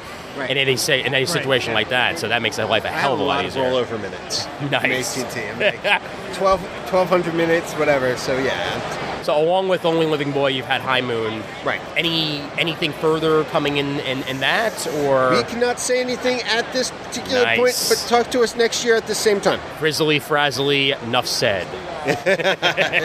But we're doing a lot of, Steve and I work together on a lot of projects, and not only did we do High Moon, not only did we do Only Living Boy, we did Box 13, which was nominated for several Harvey Awards. Very nice. It's true. And was one of Comic Salvage's most downloaded comics for a long time, with over like 250,000 downloads because it was all free and whatever. And it did very well, and pioneered a lot of digital comics stuff that hadn't been done before. Cool. It was like the first comic that was fully commissioned and developed solely for the iPhone. Oh wow, that's pretty amazing. And think of the leaps and bounds that we've gone from, I say, the beginning days of digital comics to, I guess, where we are now with iPhones and iPads and everything like that. It's a much different reading experience now than it was when things first started out. Oh yeah, I mean, like one of the things that was really fun about working on, say, like Box 13, really taught us a lot. I think part of it was breaking down the idea of what a page is and saying, okay, the screen is small, so why are we thinking pages? We should be thinking panels. Sure. And then what you start to realize is there's a reader interaction with panels. And so while, if you were looking on a computer, it would look like a page. On the phone, you're moving through the panels. So it allowed us to kind of think about, if you were to read Scott McCloud or whatever, or Will Eisner, you talk about the space between the panels being that gap space, the gutter space to allow you to kind of transition from place to place. You don't really have that. What you have is tap space. Or tap speed. And so what we learned is if you do the story the right way, you can actually get someone to speed up their taps upon that, and then slow down their taps. And I think it makes an interesting interactive read while still being a comic. I always use the panel-to-panel view on Comixology myself. I find that so much easier than just trying to squint. Even though it's a large screen on like an iPad or an Android tablet, it's just so much easier for me to go panel by panel. Well, see, but my problem is that I prefer panel for panel, but so many comics aren't designed panel for panel these days. And that's kind of what we were playing around with. Yeah, and that's what we played around with. I mean, we did some of it in Only Living Boy, but for the most part, we did all of that. What we did with Box 13 was, think about how the reader consumes the content. Yep, definitely. Now, I got to ask you, Steve, a little bit about the Breaking Bad stuff, because, I am a huge fan of Breaking Bad, and a recent fan of Breaking Bad, because you want to talk about chain smoking. I went from absolutely none of it to all of it on Netflix in a matter of 2 months, just before the last episodes aired just now. How did that come about? Was it a submission process, or did they have you in mind? It's actually really interesting. I've been working with AMC for, 4 or 5 years now, doing lots of different projects. It started after I was doing High Moon. They kind of found me to do, it was a Breaking Bad interrogation game. Okay. where you play Hank and you're trying to basically interrogate this guy. Sort of a website game, basically. Yeah, it was basically a website game and try to interrogate him and kind of figure out whether he's going to go, whether he's going to literally lawyer up or not, and then Saul Goodman comes in. Nice. So that was the first step, and that was very simple and whatever. And then the next thing we did was we kind of went along and did it's a Jesse game where basically you play Jesse. I'm forgetting the name of that one. It was called the cost of doing business. That's what it is. The cost of doing business, and that one's basically you play Jesse and someone's taking his money. Oh, and you're basically running around Albuquerque, hunting down where your money went. Where's where my the guys money, went. bitch? Exactly, yeah. And it's really fun, and I got really familiar with the Aaron Paul and all that, and all the different characters and stuff, and integrating it into my style. So it's not like photo reference heavy. It's a little more like, which I prefer myself. Like enough like the characters in real life, but a little bit of your own take. Yeah. Right, and that was, to me, that was very important. So what was really cool about this is they approached me. They're like, we want to do just a comic, not a game. And we also did a Walking Dead one called Dead Reckoning. Oh, all right. But it was a game again, but it was a much more animation involved, where you play Shane the day that the dead wake up, which is something they never explored in the movie, in the show. So we actually got to make up our own Walking Dead lore for that. Oh, so there's like some characters in there and things like that will never appear again because they're dead. But you are Robert Kirkman. Yeah, but we set up this whole thing with like an ex-girlfriend of Shane's and all this other stuff, because it's literally you're playing them as they're learning that these things exist. Sure. And that was a blast. And then it's funny, each time I work with AMC, I'm like, well, that's probably the last time I'm going to hear from them because it was really cool, but what else are we going to do? But wait, there's more. Yeah, and so they wanted to do this Breaking Bad comic. It was great. Like it was a lot of little like wonderful things. I got to sit down and like literally pour through every single episode. I was working with two of the assistant writers on the show. Oh, cool. They wrote it, and we kind of went back and forth about how to shoot it and how to do like shots and angles, and because we wanted to have its own feeling. Right. Part of it was also then working with the guy who built the engine. They made a unique for the website comic reader. Yeah. So I had to work with him about how the readability worked, and some of the things that we learned on that Dave and I learned on Box 13. You didn't use on that. I used on that. And really were able to like kind of use slides and pans and things like that in the telling of the story. And so it was just really it was very quick turnaround. Yeah. But it was just fantastic. It was like, it's one of my favorite. Like, I didn't know the show before I did the first game, and then I became completely addicted to the show. God, yeah. And so like each time they're like, "Yeah, do you want more?" I'm like, "Give me more," And I swear, like when they ended the show, I like my head nearly popped. I'm like, how are they gonna, So what's the joke? Breaking Bad, the only show that gets people to stop talking about The Wire. Oh, I swear, sometime in the last season, I literally, I felt like I was standing there like, not moving. Just that last episode, we were just like on the edge of our seats, not sure exactly where things were going to go. And then when it did, like, all right, fine. Yeah. Finally, a finale I could be 100% happy with. Right, yeah. I mean, and that was really cool. Was one of the both highlights and disappointments of San Diego was that I was supposed to meet the cast, and I only found out 2 hours afterwards. They were like, yeah, you want to go to this panel and meet them? We'll tell you where it is. Yeah. And like because of the wireless in the convention center, I didn't get it until 2 hours later. Yeah. But then earlier in the day, I had been walking around through the Artist Alley, and I see this guy who looks just like Bryan Cranston. Well, more accurately, just like Heisenberg. And I'm walking around, and I see him. Was this when he was wearing the mask? Yeah, but it literally, like, I was like, oh, that's got to be him. And because I'd seen a lot of guys dressed as him, but there's something about his posture that I recognized. So, like, I mean, I've been literally poring over the show. I'm like, he stands just like Bryan Cranston. I know that sounds crazy, but literally. It makes sense. And so I'm looking at it, I'm like, that's got to be him. That's got to be him. So I run over, and I've got my phone out, and I got like one of the shots of him holding the meth in his hand. And I'm like, look, I was going to be like, oh, look at I did your comic. I'm really excited to meet you. And then as I go, hi, he turns around, and it's this creepy, evil mask of his face. And I literally like jumped out of my skin, and then I just kept walking, like, and then later on the day, like someone's putting up Facebook stuff, and I see that it was him in a mask. I nearly like, I was so like, So you met him, but you didn't meet him. Yeah, I know, right? It was like, I was so excited, and it was... But you met Juan Carlos Esposito. Right, yeah, that's Nice. true. Yeah, that was pretty cool. He and I mixed our coffee next to each other. Oh, that's great. And he had both sides of his face. I'm glad to hear it. He did. It was nice. Now, Dave, any solo stuff on your end? Or I cannot disclose. Neither confirm nor deny. Not currently confirm nor deny.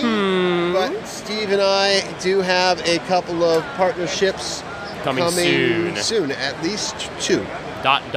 ellipses. ... Well, give your various websites to everybody out there where they can find out more about your current stuff. DavidGallagher.com, BottledLightning.com, but with a hyphen in the middle, so it's bottled-lightning.com. Okay.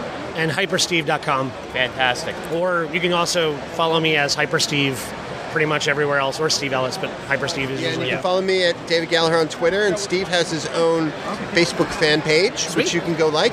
And I have my own Facebook fan page, which you can go like. Liking all around, basically. Liking all Lots around. of liking. And then, we'll like you too. And then you can find our work, High Moon and Box 13 and Only Living Boy, all on Comixology. All right, fantastic. Well, guys, enjoy the rest of your craziness here at New York Comic Con and get home in one piece. Thank you so much. Thank you very much. All right, guys, probably more here on Saturday, and if not, there'll definitely be more on Sunday. I'm tired. Decepticons, more than you bargained for. 5 seconds later, J.K. Woodward. What's going on, man? Oh, not too much. Just enjoying this great con. And you get to enjoy it in a different way this time than normal, eh? Actually being able to walk around a little bit. I'm off the chain. I'm free. I'm free to run around. No, it's great. I'm just doing like 3 hours a day at the Taylor podcast table, and just for the hell of it, I put a couple prints out, and I happen to be selling a lot of those, so it's been a good con for me, and even though I didn't really plan on it being so. Just about every Whovian that walked by I saw had like a look of like absolute glee on their face. Also that and the Star Wars, Star Trek mashups I did. People were loving those. It was Darth Vader sitting on the bridge of the Enterprise. People seem to get a kick out of that one. Have you had a chance to walk the floor at all, or? Just a little bit. Just Artist Alley. I haven't gone to the monster floor yet, which is I may not. I mean, from what I've heard, the main choke is actually getting from here to the exhibit hall. That is a bitch. Yeah. That is a bitch. They got to figure something out for that. Well, because like everyone's stopping people to take photos, like in the hallway, and it's a wide hallway. There's no reason it should be that congested. Exactly. I mean, I think they need to come up with like a secret tunnel for like us artists and stuff that we can take. Something like that. Little bat cave entrance. Little something like that. That sort of thing, yeah. Or they should issue us little scooters or rascals. So what's new in the land of Woodward? A lot of exciting stuff coming up for me that I cannot talk about. It sucks. I know. I'm at the point in my career where I can't say anything. When I do announce, it's going to be incredible, though. Let me just say this. If you're a Star Trek Original Series fan, you're going to love what's coming up. It's a new miniseries we're going to be doing, and it's going to drive you crazy as a trick. I'm going nuts. I can't help it. I want to talk about it. I just saw a really awesome old school con walking the floor. And cool. I had to stop him and say, the original! The one that matters. The ponytail one, right? Yes. Yeah, okay. Yeah. The Indian, I'm doing air quotes. The Indian. Yeah, not the Benadryl coffee cake or whatever his name is. No, was it Rathacon one or was it the ponytail? It was Rathacon. It was Rathacon one. Yeah. Okay, so fake chest. Yes. Fake chest con. Yes, exactly. Yeah, no. Awesome. But no, that's cool that you got stuff coming down the road. Oh, yeah. Nothing out right now. No, well, what I'm working on as soon as I get back, in fact, the deadline is this week, is I'm doing my first Ninja Turtle cover, which I'm very excited about. Really? Yeah. I've been asking for Ninja Turtles for the longest time, so I finally got a cover. So Fantastic. I'm really excited about that. Are they all going to be on it, or one in particular? No, they are all going to be on it. I can say that, and it's going to be issue 30, I believe. Okay. Yeah. So I'm stoked about that. Man, hopefully I'll get a one-off story one day eventually. Do some sequentials because. How freaking sweet is it that the Turtles are like back? Yes. Oh, you have no idea, dude. You have no idea how excited I am. And I'm also excited that IDW has it because they're the ones I would trust to do something good with it. Right, yeah. And Eastman's back involved, which is really exciting. When I first heard about that, he's doing the layouts. It's incredible stuff. Well, it feels like original Turtles. That's good, yeah. Well, I mean, the actual show that's on the air right now. That too, yeah. It has almost all the personality and just genuine fun that the 80s one did, only slightly less cheesy. Which is good because it was a good balance. They found a good balance, and I try not to criticize any of the movies or the cartoons because turtles are hard to peg down. Yes. It's a hard thing to find that balance, But except for that third movie, that one was kind of a mess. That never happened. But one of my favorite movie is actually the CGI one they did. Yeah, because TMNT. Yeah, TMNT. Yeah, exactly. That was brilliant. Yeah. That was brilliant. Yeah, because they actually managed. And it had Patrick Stewart. Yes, and they managed to sort of keep the continuity both of the movies and of the comics. Like they found a blend. Well, that's what IDW seems to be doing with the comics too. It feels like no matter what turtle universe you're accustomed to, it feels right. And that's a hard thing to pull off. That's because it's so drastically different from the 80s cartoon to what was originally imagined in the comics to what was later done in, say, TMNT, for example. But somehow it fits it all. They found a very clever way to do it. Yeah. Definitely. Yeah. And your pre-existing Doctor Who, Star Trek, I know, is in trade. They're actually coming up with the hardcover in, I think the release date is 2 weeks. Oh, sweet. Nice. So they're going to do a hardcover collecting all 8. It's going to have some never-before-seen sketches that I did for the collector's edition hardcovers that I did a while ago. I did a whole shitload of sketches. It's great stuff. Some of that's going to be published in there. Okay, cool. So, and I did a beautiful wraparound cover for it that I spent like 3 days on. Those are the hardcovers I like. The shit that adds extra back matter. Makes it feel like you waited for a reason. DVD extras, Exactly. Speaking of DVD extras, have you seen that Peggy Carter short that was included on the Iron Man 3? I have not seen that yet. No, dude. It is so good. I'm gonna love it, right? You are absolutely gonna love it. Especially stay with it past the credits. Okay. Because just like Marvel movies, there's a scene at the end of the credits. I never watch anything Marvel without staying past the credits. I learned that a long time ago. This is definitely another one of those situations. The funniest scene in the entire thing is at the end of those credits. Oh, I can't wait to see it now. I have it at home. I just haven't had time to watch it. When you do post on my Facebook, let me know what you think. Okay. It's freaking fantastic. Oh, absolutely. Yeah. And you're still talking to Daryl. Well, unfortunately, I have to. We do a podcast together. So, We do JK's Happy Hour now. We do it every 2 weeks, every Wednesday, and we played around with the format for a while, but we're now an actual interview show. So everyone has an interview from somebody in the industry. Nice. And it still has that pub theme to it, because it is called Happy Hour. Well, it's via Skype now, obviously. It's via Skype because I live in California now, but we put in pub noise in the background to the interview to give it ambiance, the ambiance. How's Cali treating you? Great. I'm originally from Long Beach before I moved to New York. I'm familiar with the area. We found a nice area in a nice neighborhood, and we're only 5 blocks from the ocean. Oh, my God. It's beautiful. It's beautiful. It's about room temperature every day, and it never rains. Oh, I love it. Yes, never rains. Never, ever rain again. You only need to drown once before you learn that lesson. No more sandy bullshit. No. You are good. That's over. Now we're just going to have a great earthquake or something. But. No more fundraisers, all right? I want you all right, man. I want things going good.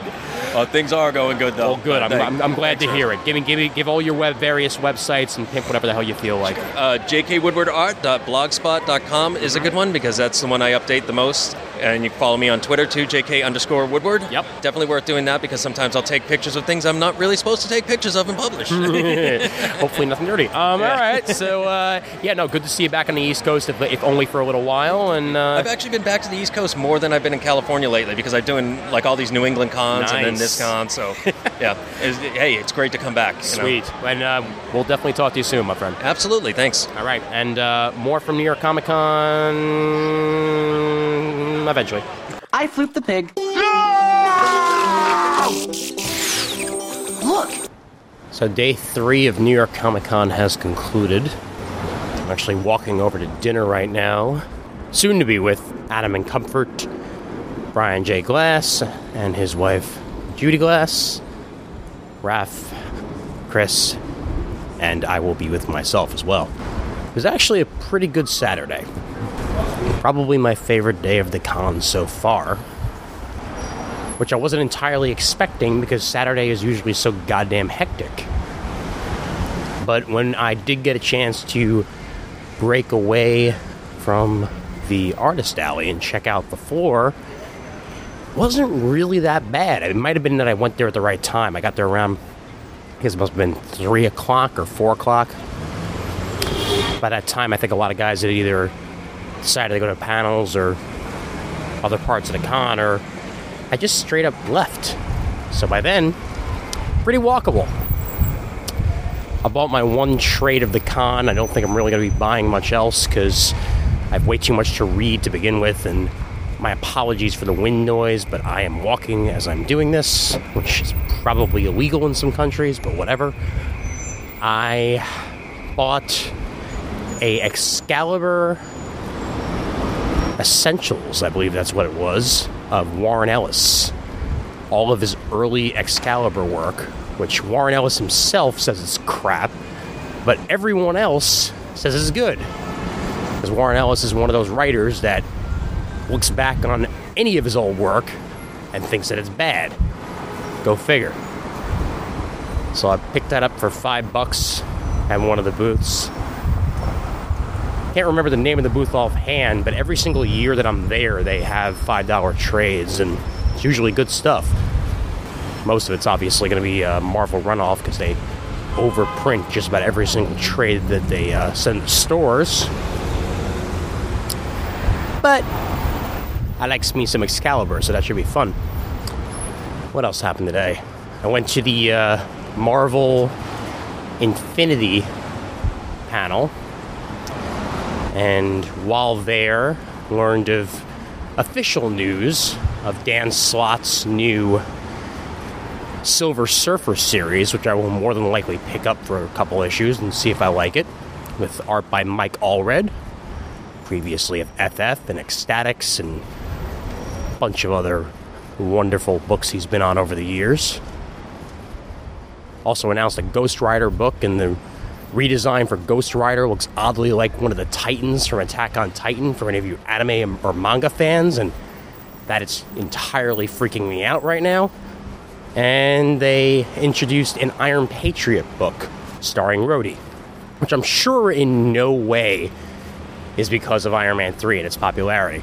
I wonder how they're going to explain the rebranding in the comics, considering that Mr. Norman Osborn had that identity before, but obviously it's going to be a little harder to explain in the comics. I did do some interviews, as you know very well, because you're listening to this episode, so I won't talk about those. Because really, rewind, dude. What's your problem? Or fast forward, for that matter, because I think I'm going to stick this right in the middle of an episode. And what else do I have to say?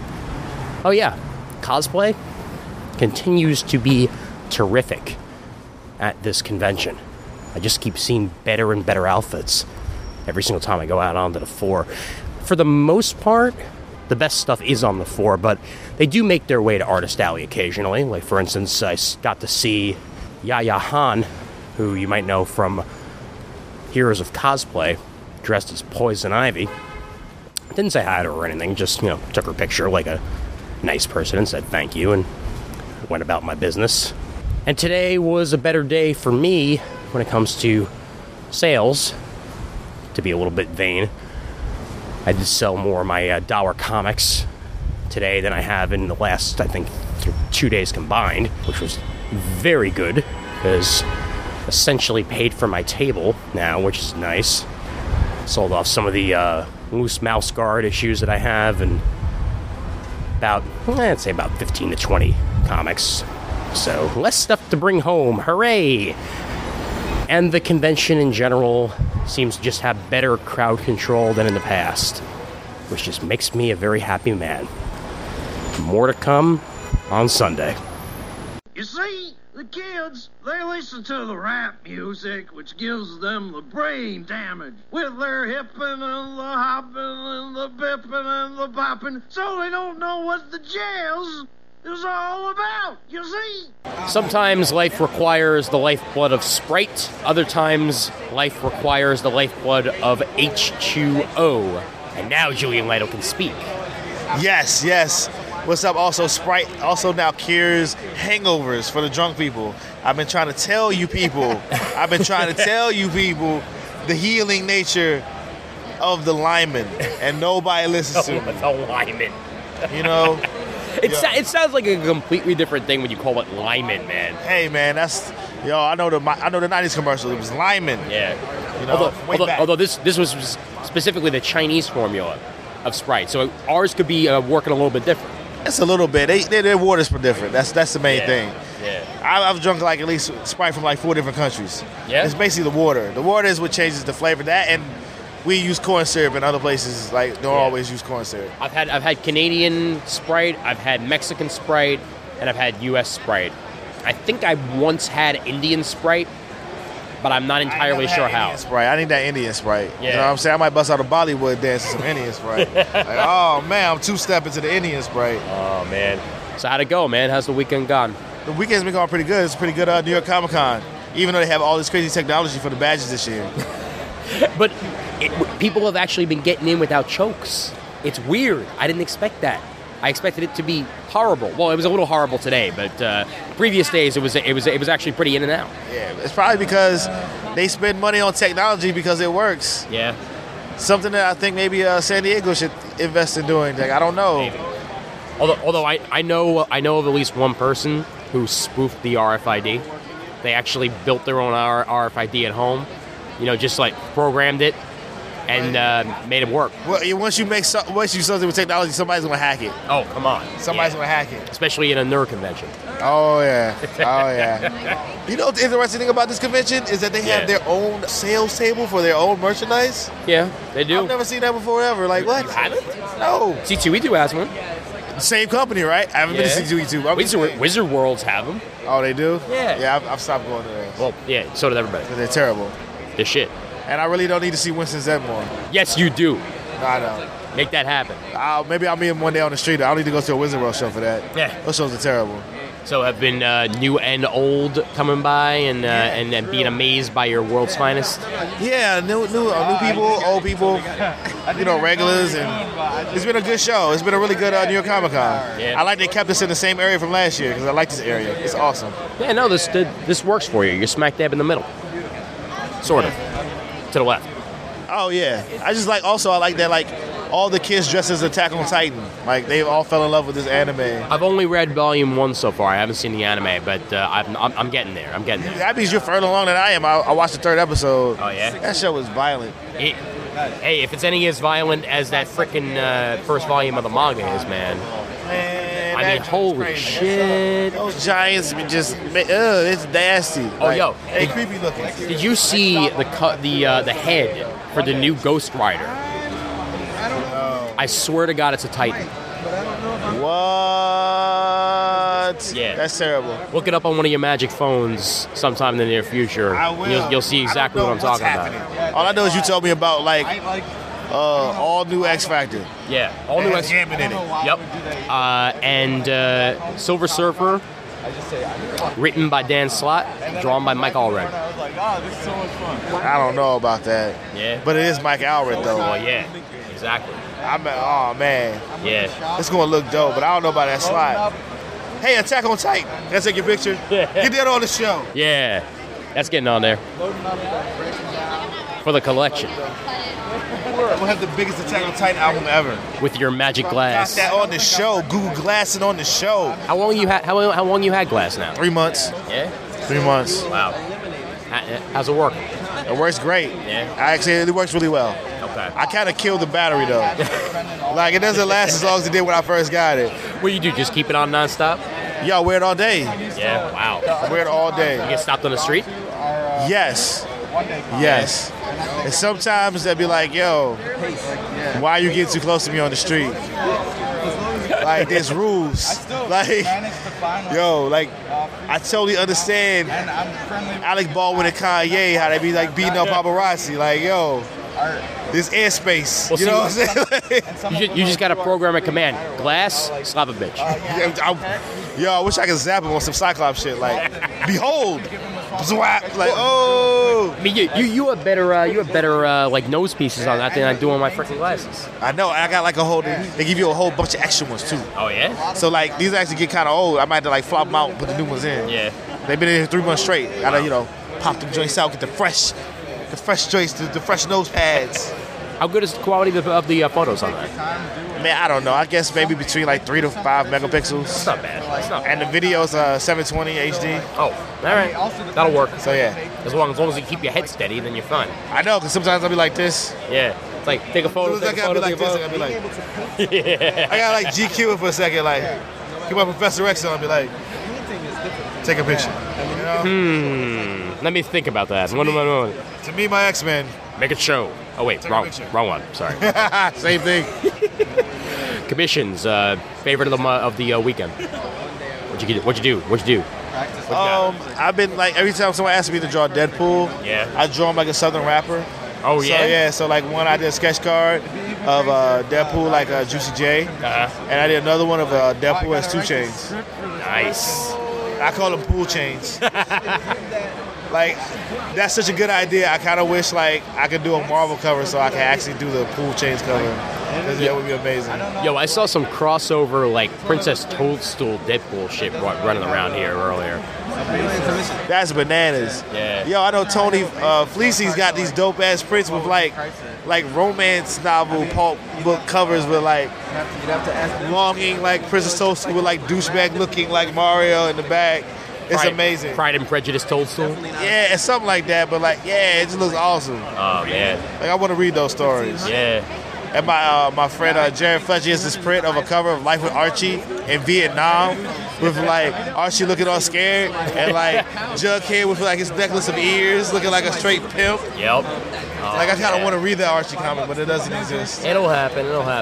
The other big news of the weekend, by the way, Marvel's going to release the full Miracle Man. Really? The shit that everybody wants? Yup. Finally happening. How did they do that? They made the deal. They make it happen. That Disney money, man. That Disney money. Well, I mean, they had the rights to Marvel Man. They just had to iron things out for Miracle Man. Yeah, because the copyright stuff is all funky. Yeah, so they're going to re-release it and then continue it. So basically, they continue it as in all the stuff that wasn't published. Also, the stuff that no one ever read? Yeah, issue 25 has been sitting in a can, penciled and lettered, but not colored, for the last, 15, 20 years. Wow. Yeah. That means I can finally read this stuff. Yeah, written by Neil Gaiman. Yeah, it's going to get all the money. There. Yep. That's probably 100,000 seller right there. I think the best part, we'll all get to see Chuck Austin art. Chuck Austin under an alias. Back in the day, right? Yeah, under an alias, he drew some of the Alan Moore stuff. Damn. Yeah. I just want to see what all the hype is about. So do I, man. So do I. I mean, Chris has a bunch of it, but all in singles and old trades and stuff like that. But it'd be nice to see it all fresh and new, man. Yeah. Buy that omnibus. Yep. Seeing just like it's baller. I'm just gonna buy it. So, is the plural of omnibus omnibuy or omnibuses? Omnibus. I don't know. I call them omnibus. It means one or many. Yeah. So what else going on? Anything? I don't know. I just want to go see the Wacom people. Yeah. I want to use their tablet some more. Oh yeah. You said you got to do a demo it, right? I got to use it a little bit. That shit is amazing. Oh man. Really good for drawing? Yeah. Really good for everything. Oh man. Really good for life. It'd be great. You'll be walking around with your glass. You'll be walking around with the Wacom. This future shit. Just be walking around DC. Star Trek. You know what I'm saying? Star Trek life. Hey, Attack on Titan. You guys take your picture? There you go. All that. Make it happen. Julian Lytle is taking another Attack on Titan photo for his collection. See, I don't even know what that character is yet. That's how baller this is. Oh, with the pose. I won't have the largest Attack on Titan freaking album on Google Plus ever. Ooh. Thank you very much. Google Plus. Your faces were perfect. Google Plus it. See yours. Glass makes you a Google Plus user real quick. You be like, yo, I don't use Google Plus. Yo, I use Google Plus every day now. Yeah, because then you first have to save them and save as for all the Facebook shit. Yeah, I know. I gotta upload stuff with there. It's just all this stuff automatic uploads to Google Plus by itself. It's immediate buy-in. Yeah. Immediate buy-in. That's the way it goes, man. He's like, yo, I gotta have it. Like, yo, oh, this is awesome. All right, give all the info out there, the usual shit. All right, yeah, you can find me online, JulianLytle, LYTLE.com. Yep. And.JulianLytle.com is my webcomic. Julian Lytle is my Twitter. my Instagram. You can find me on Pad. You can find me on MySpace. That's right. MySpace. That's Justin Timberlake MySpace. That's the old MySpace. Wow. I'm on I'm on everything. I'm on Pinterest. I'm like all the hot joints. And ignorant-bliss.com is my podcast. Mm-hmm. I write movie reviews on Punch Drunk Critics. We need part 2 of that Power Rangers coming, man. Actually, it's about to come up. And whatever Brett likes, I don't like. You heard that, Casina? He did that for you. For you. Preach that. And you know what? He's going to be on an episode with you again soon. He's going to make it happen. And you're going to have to sit there and you're going to have to take it like a little bitch. You hear that? That message is for you, man. You're not here at New York Comic Con, so I get to say shit like that into a microphone all about you. That's it. Enjoy moving into your new house, Casina. Have you ever had deja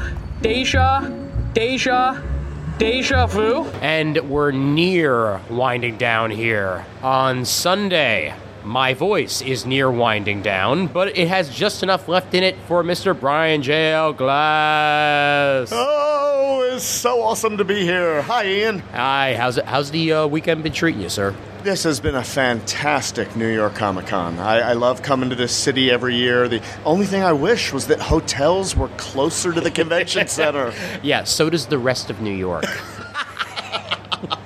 There's a reason. And again, I can't say this enough. Pretty soon, 7 Train will be stopping right here.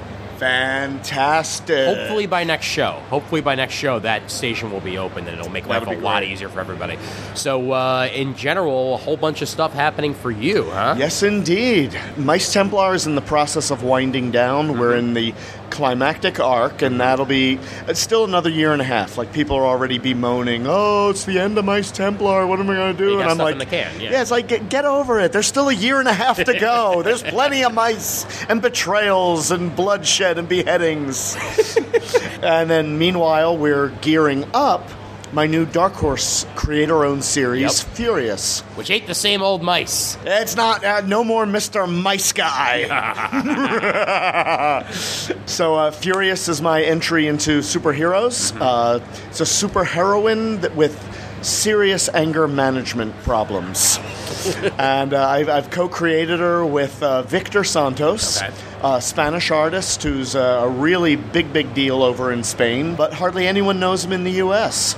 So he replaced Mike Oeming on Mice Templar about 5 years ago. Okay. So I've been working with him for 5 years, and he is the best partner I could ever ask for. That's great. And so we're doing Furious together. I mean, she's my baby. I created everything story-wise, but I gave Victor carte blanche for designing all the characters, the costumes. He's bringing a really fascinating visual style to the storytelling. So we're hoping Furious ends up looking like no other book on the stands. That would be pretty awesome.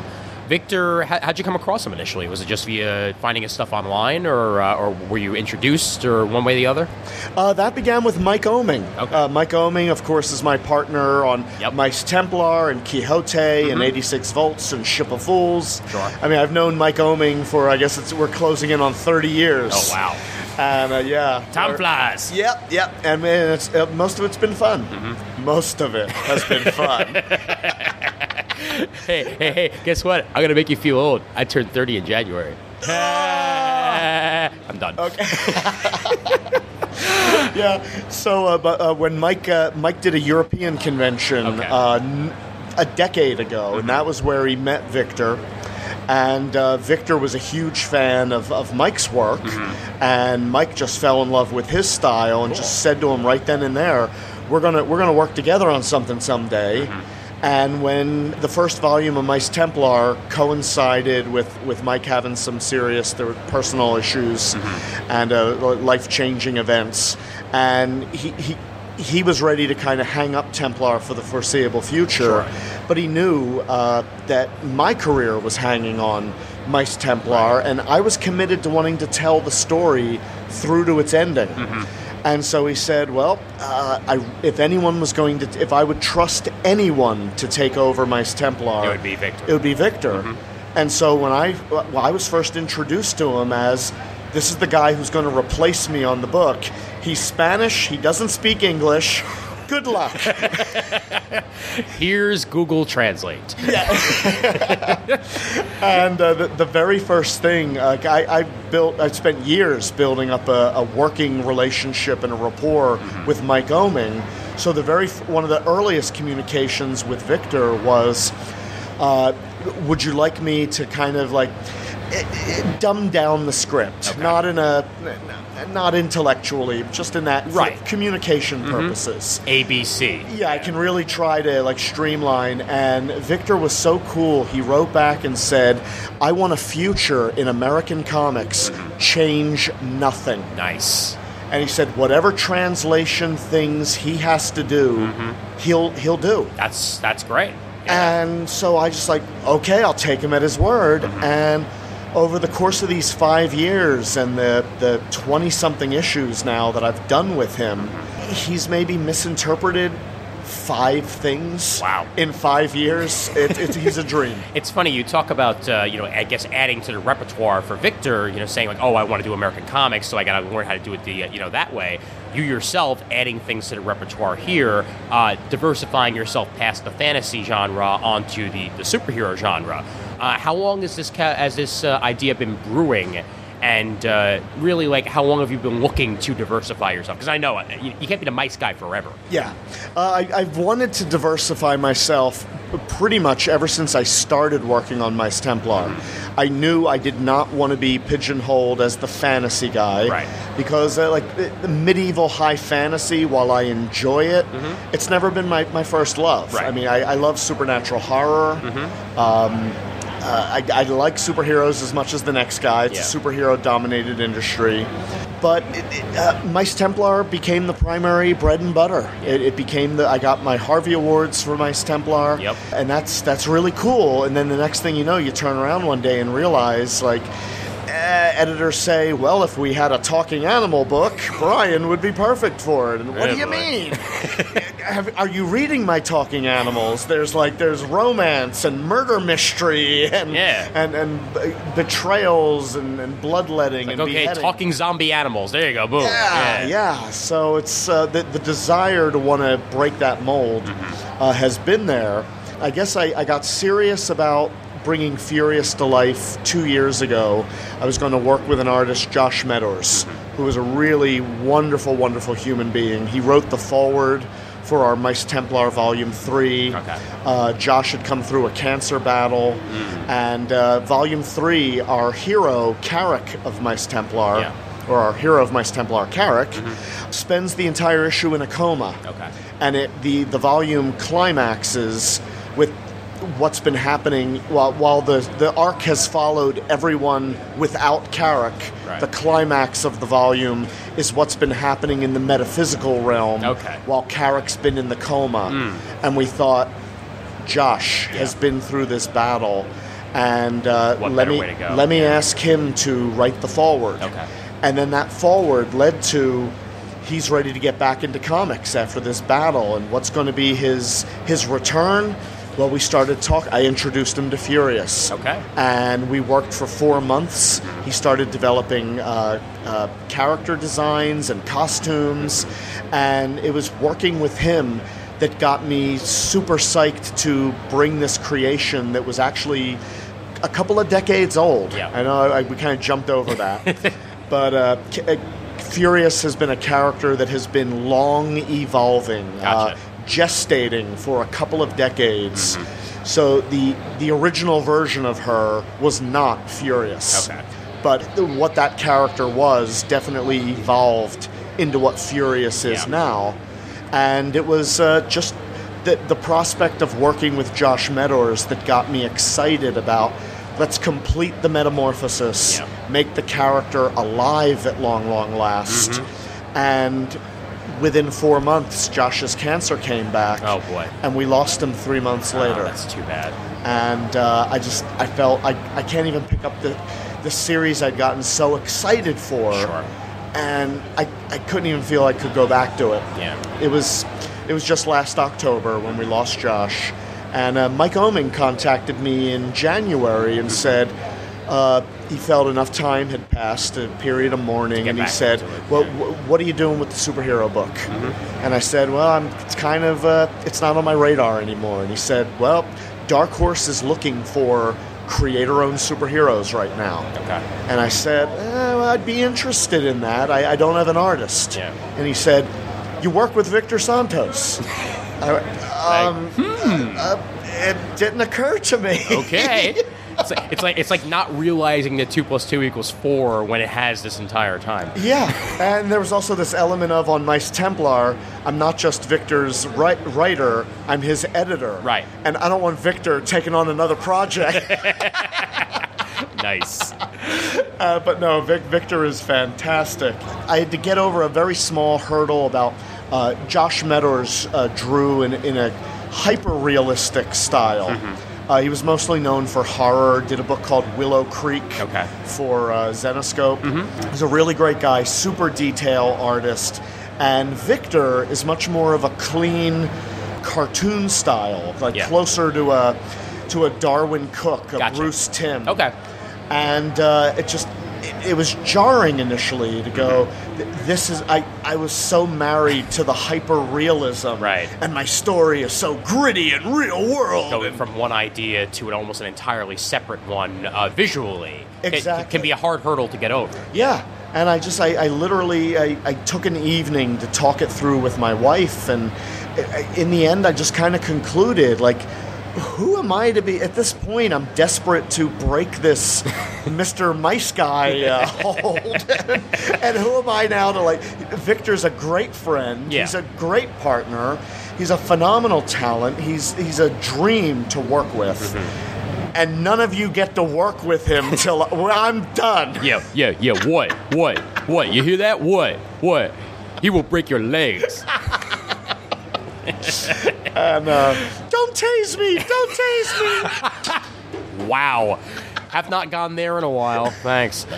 And it's an interesting time for Dark Horse in particular, because I know that soon the Star Wars license will be moving on, obviously, with Marvel and Disney and everything along those lines. So it makes sense that they would want to, diversify their portfolio in one way or the other to ensure that there are books out there that will continue to have the readers piling in. And, superheroes is the logical step to go, I guess, in that aspect. Yeah, I mean, Dark Horse has had some success with superheroes in the past, but they didn't have characters that inspired the same as the Big Two's characters. Right. And but now they're with this new opening the door to creator-owned. Before, they were trying to create a Dark Horse superhero universe. And now it's less about a coherent universe and more about individual creative visions for superheroes. Cool. So Furious does not exist in the Dark Horse superhero universe. She doesn't exist in Mike Oeming's The Victories universe. Right. She is her own universe, and she is the very first superhero of her universe. So we'll also be exploring the idea of how the world reacts to its first superpowered being, and we're approaching it from the media standpoint. How does the media and old media versus new media, and how does the public and officials, and how do people respond to, here's someone who actually flies. Right. And so Dark Horse is seeing the value in letting individual creators bring brand new personal inspirations to the superhero genre, and I think they're striking gold. And I got to meet with Mike Richardson this weekend. Very tall man, very nice man. It was a phenomenal meeting. Great. And he clued me in on a lot of really great behind the scenes, and Dark Horse is really behind Furious, even greater than I suspected that they were. So 2014 is going to be a big, big year for me, a big, big year for Dark Horse, a big, big year for Furious. And a big, big year for the number 4. 2014, why not? Okay, let's go that way, So when does the first issue come out? Furious number 1 is going to land January 29th, which is Super Bowl week. Day after my birthday! Woo! Yeah, it's my gift to you, Ian. Thank you. You're very welcome. I'll take it. But we are doing a 8-page prelude story about Furious in the pages of December's Dark Horse Presents. Which is in the October previews catalog right now. Okay. We're sharing space with a new Matt Kint Mind Management installment and a new Mike Mignola Hellboy installment. Sweet. So we're in really good company please, yeah. in the new, I guess, the Volume 2 Dark Horse Presents number 31. Okay.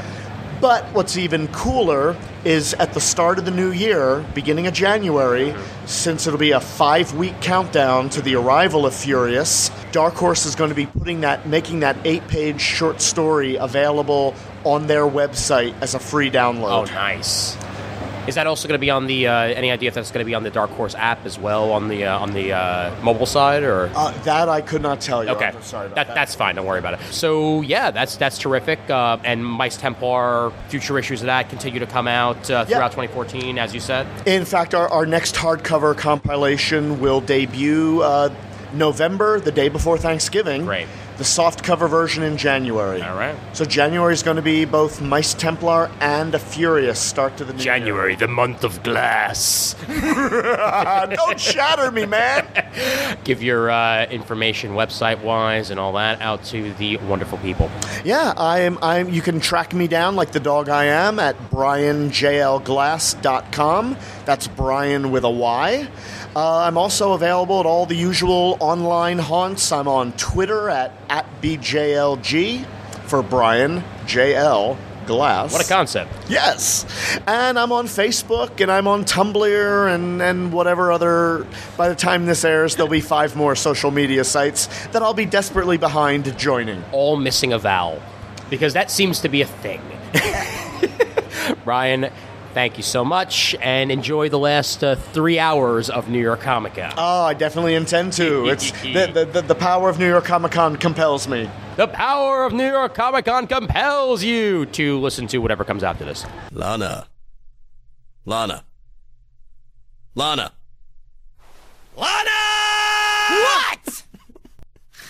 Danger Zone! And what would a time at New York Comic Con be without the jolly Jamal Igle?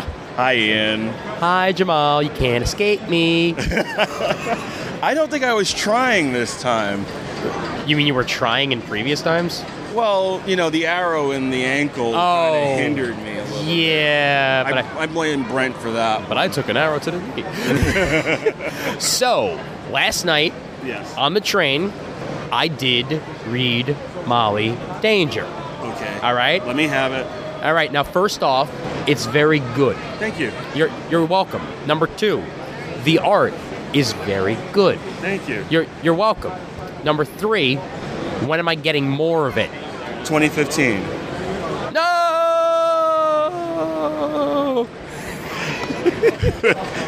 Sorry. I understand life comes first. Yeah. But yeah, no, I mean, so far so good, man. I do need to say that 100%. You. Like, I mean, the form factor I actually kind of feel like works for the comic.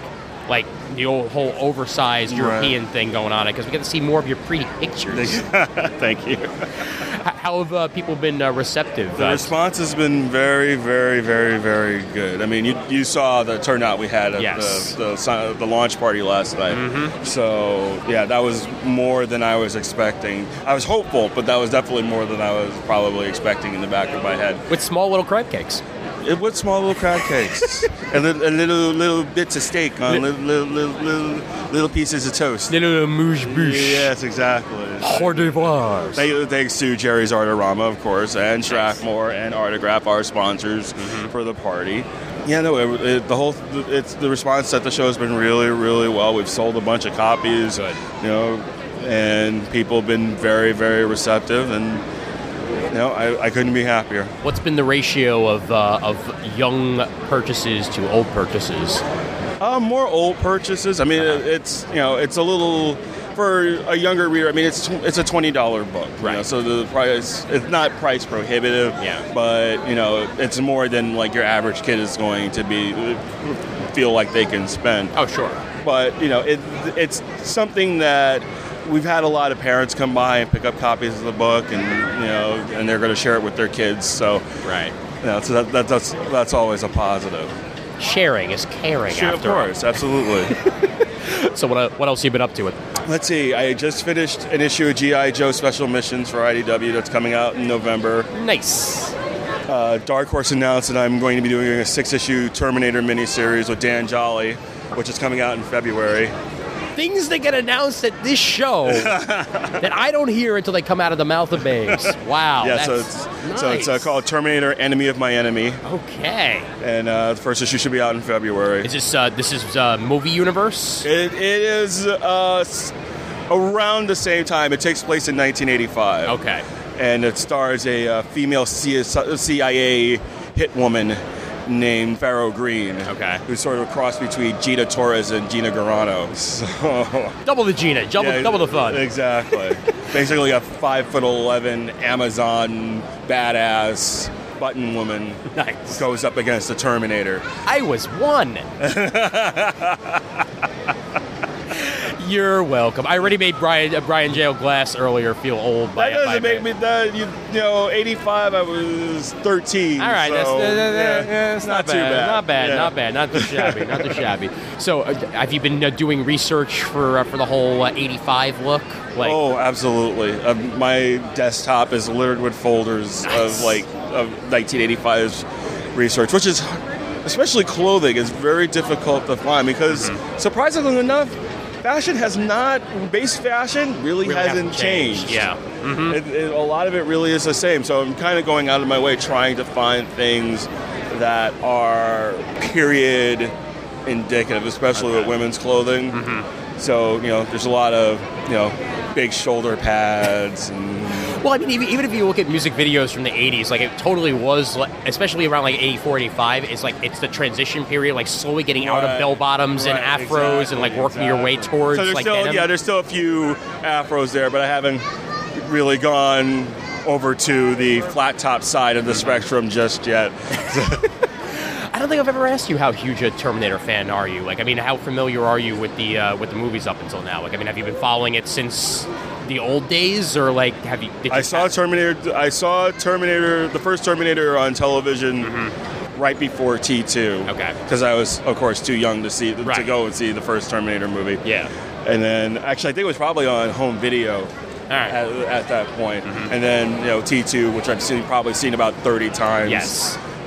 Which still holds up. Oh my God, yes. Still holds up amazingly. The Blu-ray transfer for that is amazing. I've only seen Terminator I've seen Terminator 3 and Terminator Salvation.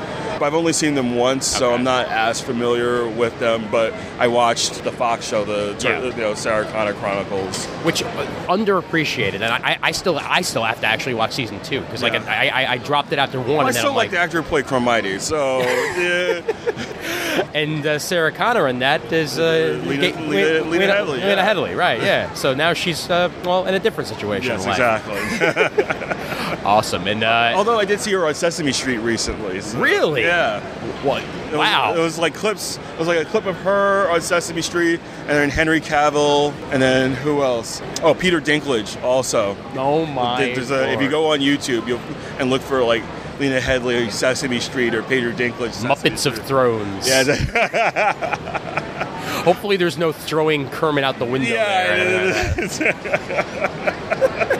Have they been saying anything? Because last I heard, I know that they were still sort of in a holding pattern for Terminator movies. I know they were trying to get the franchise back rolling. Not that I know of. I know Studio Canal has the license right now, so it's in their hands, I guess, about what they want to do next. Watch Arnold will be back, whether we want to or not. That's the rumor, right? Isn't it? That he's going to be in the movie? Well, I guess maybe if the Stallone joint works out for him, he'll Well, what they could do, actually, if they were going to have Arnold back, they did establish in Terminator 3 that he was the model for the T-800, for Model 101. So they could do something where it's in between Terminator 3 and Terminator Salvation, where he's the pseudo leader of the resistance, and then because think about it, you could do that and then have Roland Kickinger back as the T-800, that'd be too soon. So I guess, yeah. I forgot to ask. Did the Kiss trade ever come out? It did actually. It did. I think it came out last year. Okay, cool. Or like the end of the year last year. All right, awesome. Yeah, no, I mean, I picked up issue 1 of that, I think, and then never got around to any of the rest of them. So I can probably. It's fun stuff, actually. Yeah. No, of course it is. It's freaking. Come on, it's Kiss. Kiss is fun. You can't help for it being fun. So what else? Igo wise, you got to bring up anything else? Just various covers and stuff. Cool. Terminator is gonna take it's time. It's gonna take time, and in between, it's just gonna be me doing that and fulfilling the rest of my backer, like getting my backers and stuff for the Kickstarter. Which is why it was nice that I was here to pick it up in person. I appreciate that. Hooray for saving shipping time on that. Don't worry, Casino, you'll get it eventually. All right. Maybe put a special message in it too, like, and it wasn't $50. Man, Whittle ragged on him earlier, and now I'm just on a casino bashing roll. So me. So that's awesome. And I meant to ask, how's the digital been playing out for Molly? It's been good. Comixology schedule is backed up. I know that. Yeah. So they're rolling the parts out as they come out, but they're doing a really good job on it, and it's going to be on Drive-Thru Comics pretty soon. Cool. And we've got the audio comic, which is going to be from the Audio Comics company, which is in pre-orders right now. You go to audiocomics.com, and it'll be on Audible and iTunes and a bunch of other places. It's an adaptation of the first book. Yes, it's an adaptation of the first book. So it stars Olivia Duford and Bill DeFries and Robin Miles. And for those audiophiles, know who Robin Miles is. She does a lot of audio adaptions, and Bill DeFries is the original voice of Bob the Builder. Oh, man. And I can't forget Lance Roger Axe and Elaine Lee, who Lance is playing Medulla. What a name, too. Lance Roger Axe. Brilliant. Fantastic. And JamalEigle.com for everything. JamalEigle.com and ActionLabComics.com. I got to get used to that because I'm going to be saying that a lot. ActionLabComics.com for everything Molly Danger and everything Action Lab. And fantastic. And everything Jamal Eichel, you should pick it up because he likes us. Jamal, enjoy the, let's see, 3:24, about an hour and a half left to go. Woo! Enjoy that, and maybe I won't buy anything else to make myself less poor.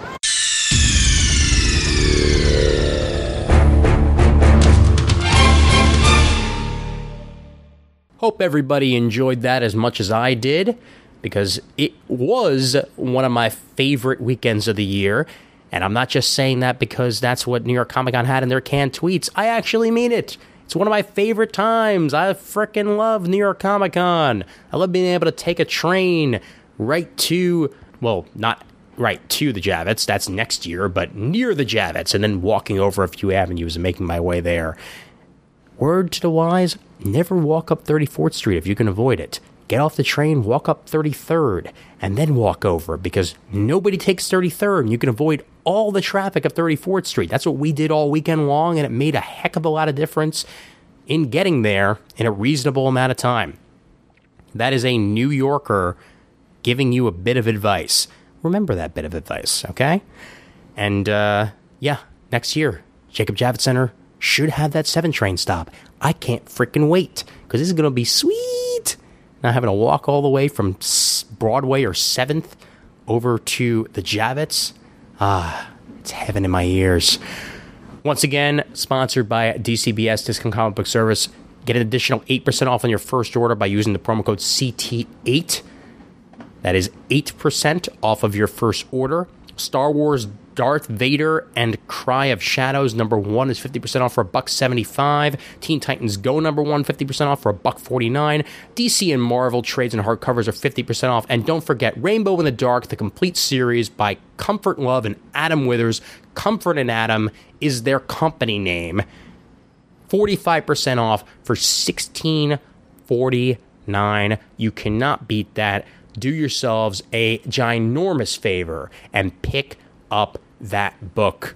And again, it's not just because I helped make it happen. It's because it's a pretty book, and you will like it, especially for that price. See you at New York Comic Con 2014, and we are 2 episodes away from episode 150 of Comic Timing. That means 149 will be a regular episode with me and Brent. I'm going to have to get together with him, and hopefully before the month is out, we will record another episode, and if not, at the beginning of November. And then 150 is going to be star-studded. I can't reveal exactly what's going on yet because I still need to make final confirmations, but it will be voices you are very familiar with, some of which that have been on Comic Timing before, some of which that have not, but they're voices that are very influential to the history of Comic Timing, and the topic might be familiar to those of you who've listened to some of our back episodes. But those are all the hints I'm giving you for now. Until next time, the email address for Comic Timing is comictiming@gmail.com. Don't forget to check out the forums for Comic Geek Speak, which we used to be a part of, but you can still check it out at thecomicforums.com. I do occasionally post there, and so does Brent. I post as I Am Sci-Fi there. My Twitter account is I Am Sci-Fi, so you can check that out, I_M_Sci-Fi. And my Tumblr name is heehaw-ds9. Heehaw-ds9. Facebook.com/Comic Timing is where you can find the main topic discussion for Comic Timing, as well as when new episodes are posted. We will let you guys know. And we're proud members of the Comics Podcast Network over at comicspodcast.com and the League of Comic Book Podcasts over at comicbooknoise.com/league. Big thanks again to New York Comic Con for sponsoring us and for putting us in Podcast Arena. We had a great time. And thanks again to everybody who I hung out with while at New York Comic Con and everybody who I interviewed as well, because, well, it was a lot of fun, and I hope that you guys get as much out of it as I did. So, for everyone, I'm Ian Levenstein, reminding everybody out there that there's always time for comics.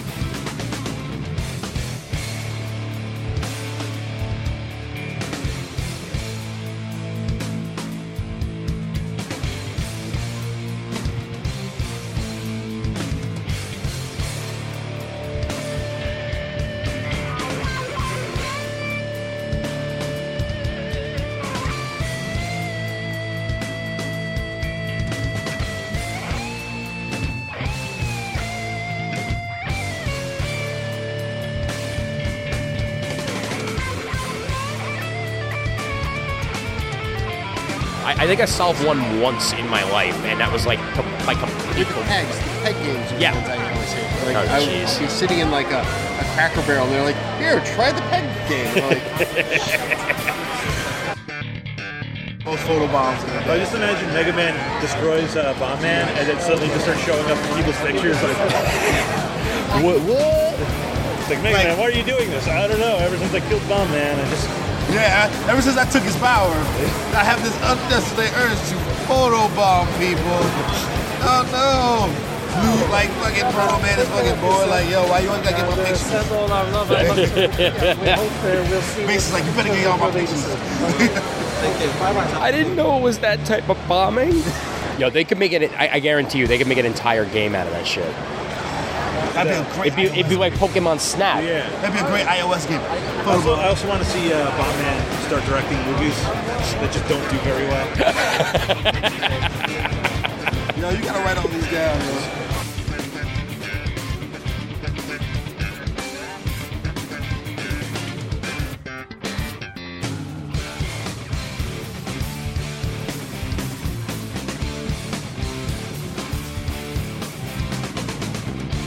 Attack on Titan. Can I take you guys' picture? Sorry. Yeah, no. I'm collecting as many of these people as possible. I know you are. Yeah, he doesn't have any picture of Wreck-It Ralph. It's not cool. Yeah. It's not cool, man. That's so good. You know why? It's because I'm a bad guy. But you're not a bad guy. I'm bad, and that's good. I'll never be good, and that's not bad. And you really should have won the Oscar. That's all I'm saying. Oh, you are Wreck-It Ralph. My bad. Brave was not as good as Wreck-It Ralph. Let's not talk about my Brave was not as good as Wreck-It Ralph. Wreck-It Ralph is dope. No, all of a sudden, what is Brave part? It's dope. Wreck-It Ralph is dope. You kind of like this is the other guys because jokes about Wreck-It Ralph. Like, that's all I saw. What is the whole thing? You need to see that, and then you will understand. Yeah. And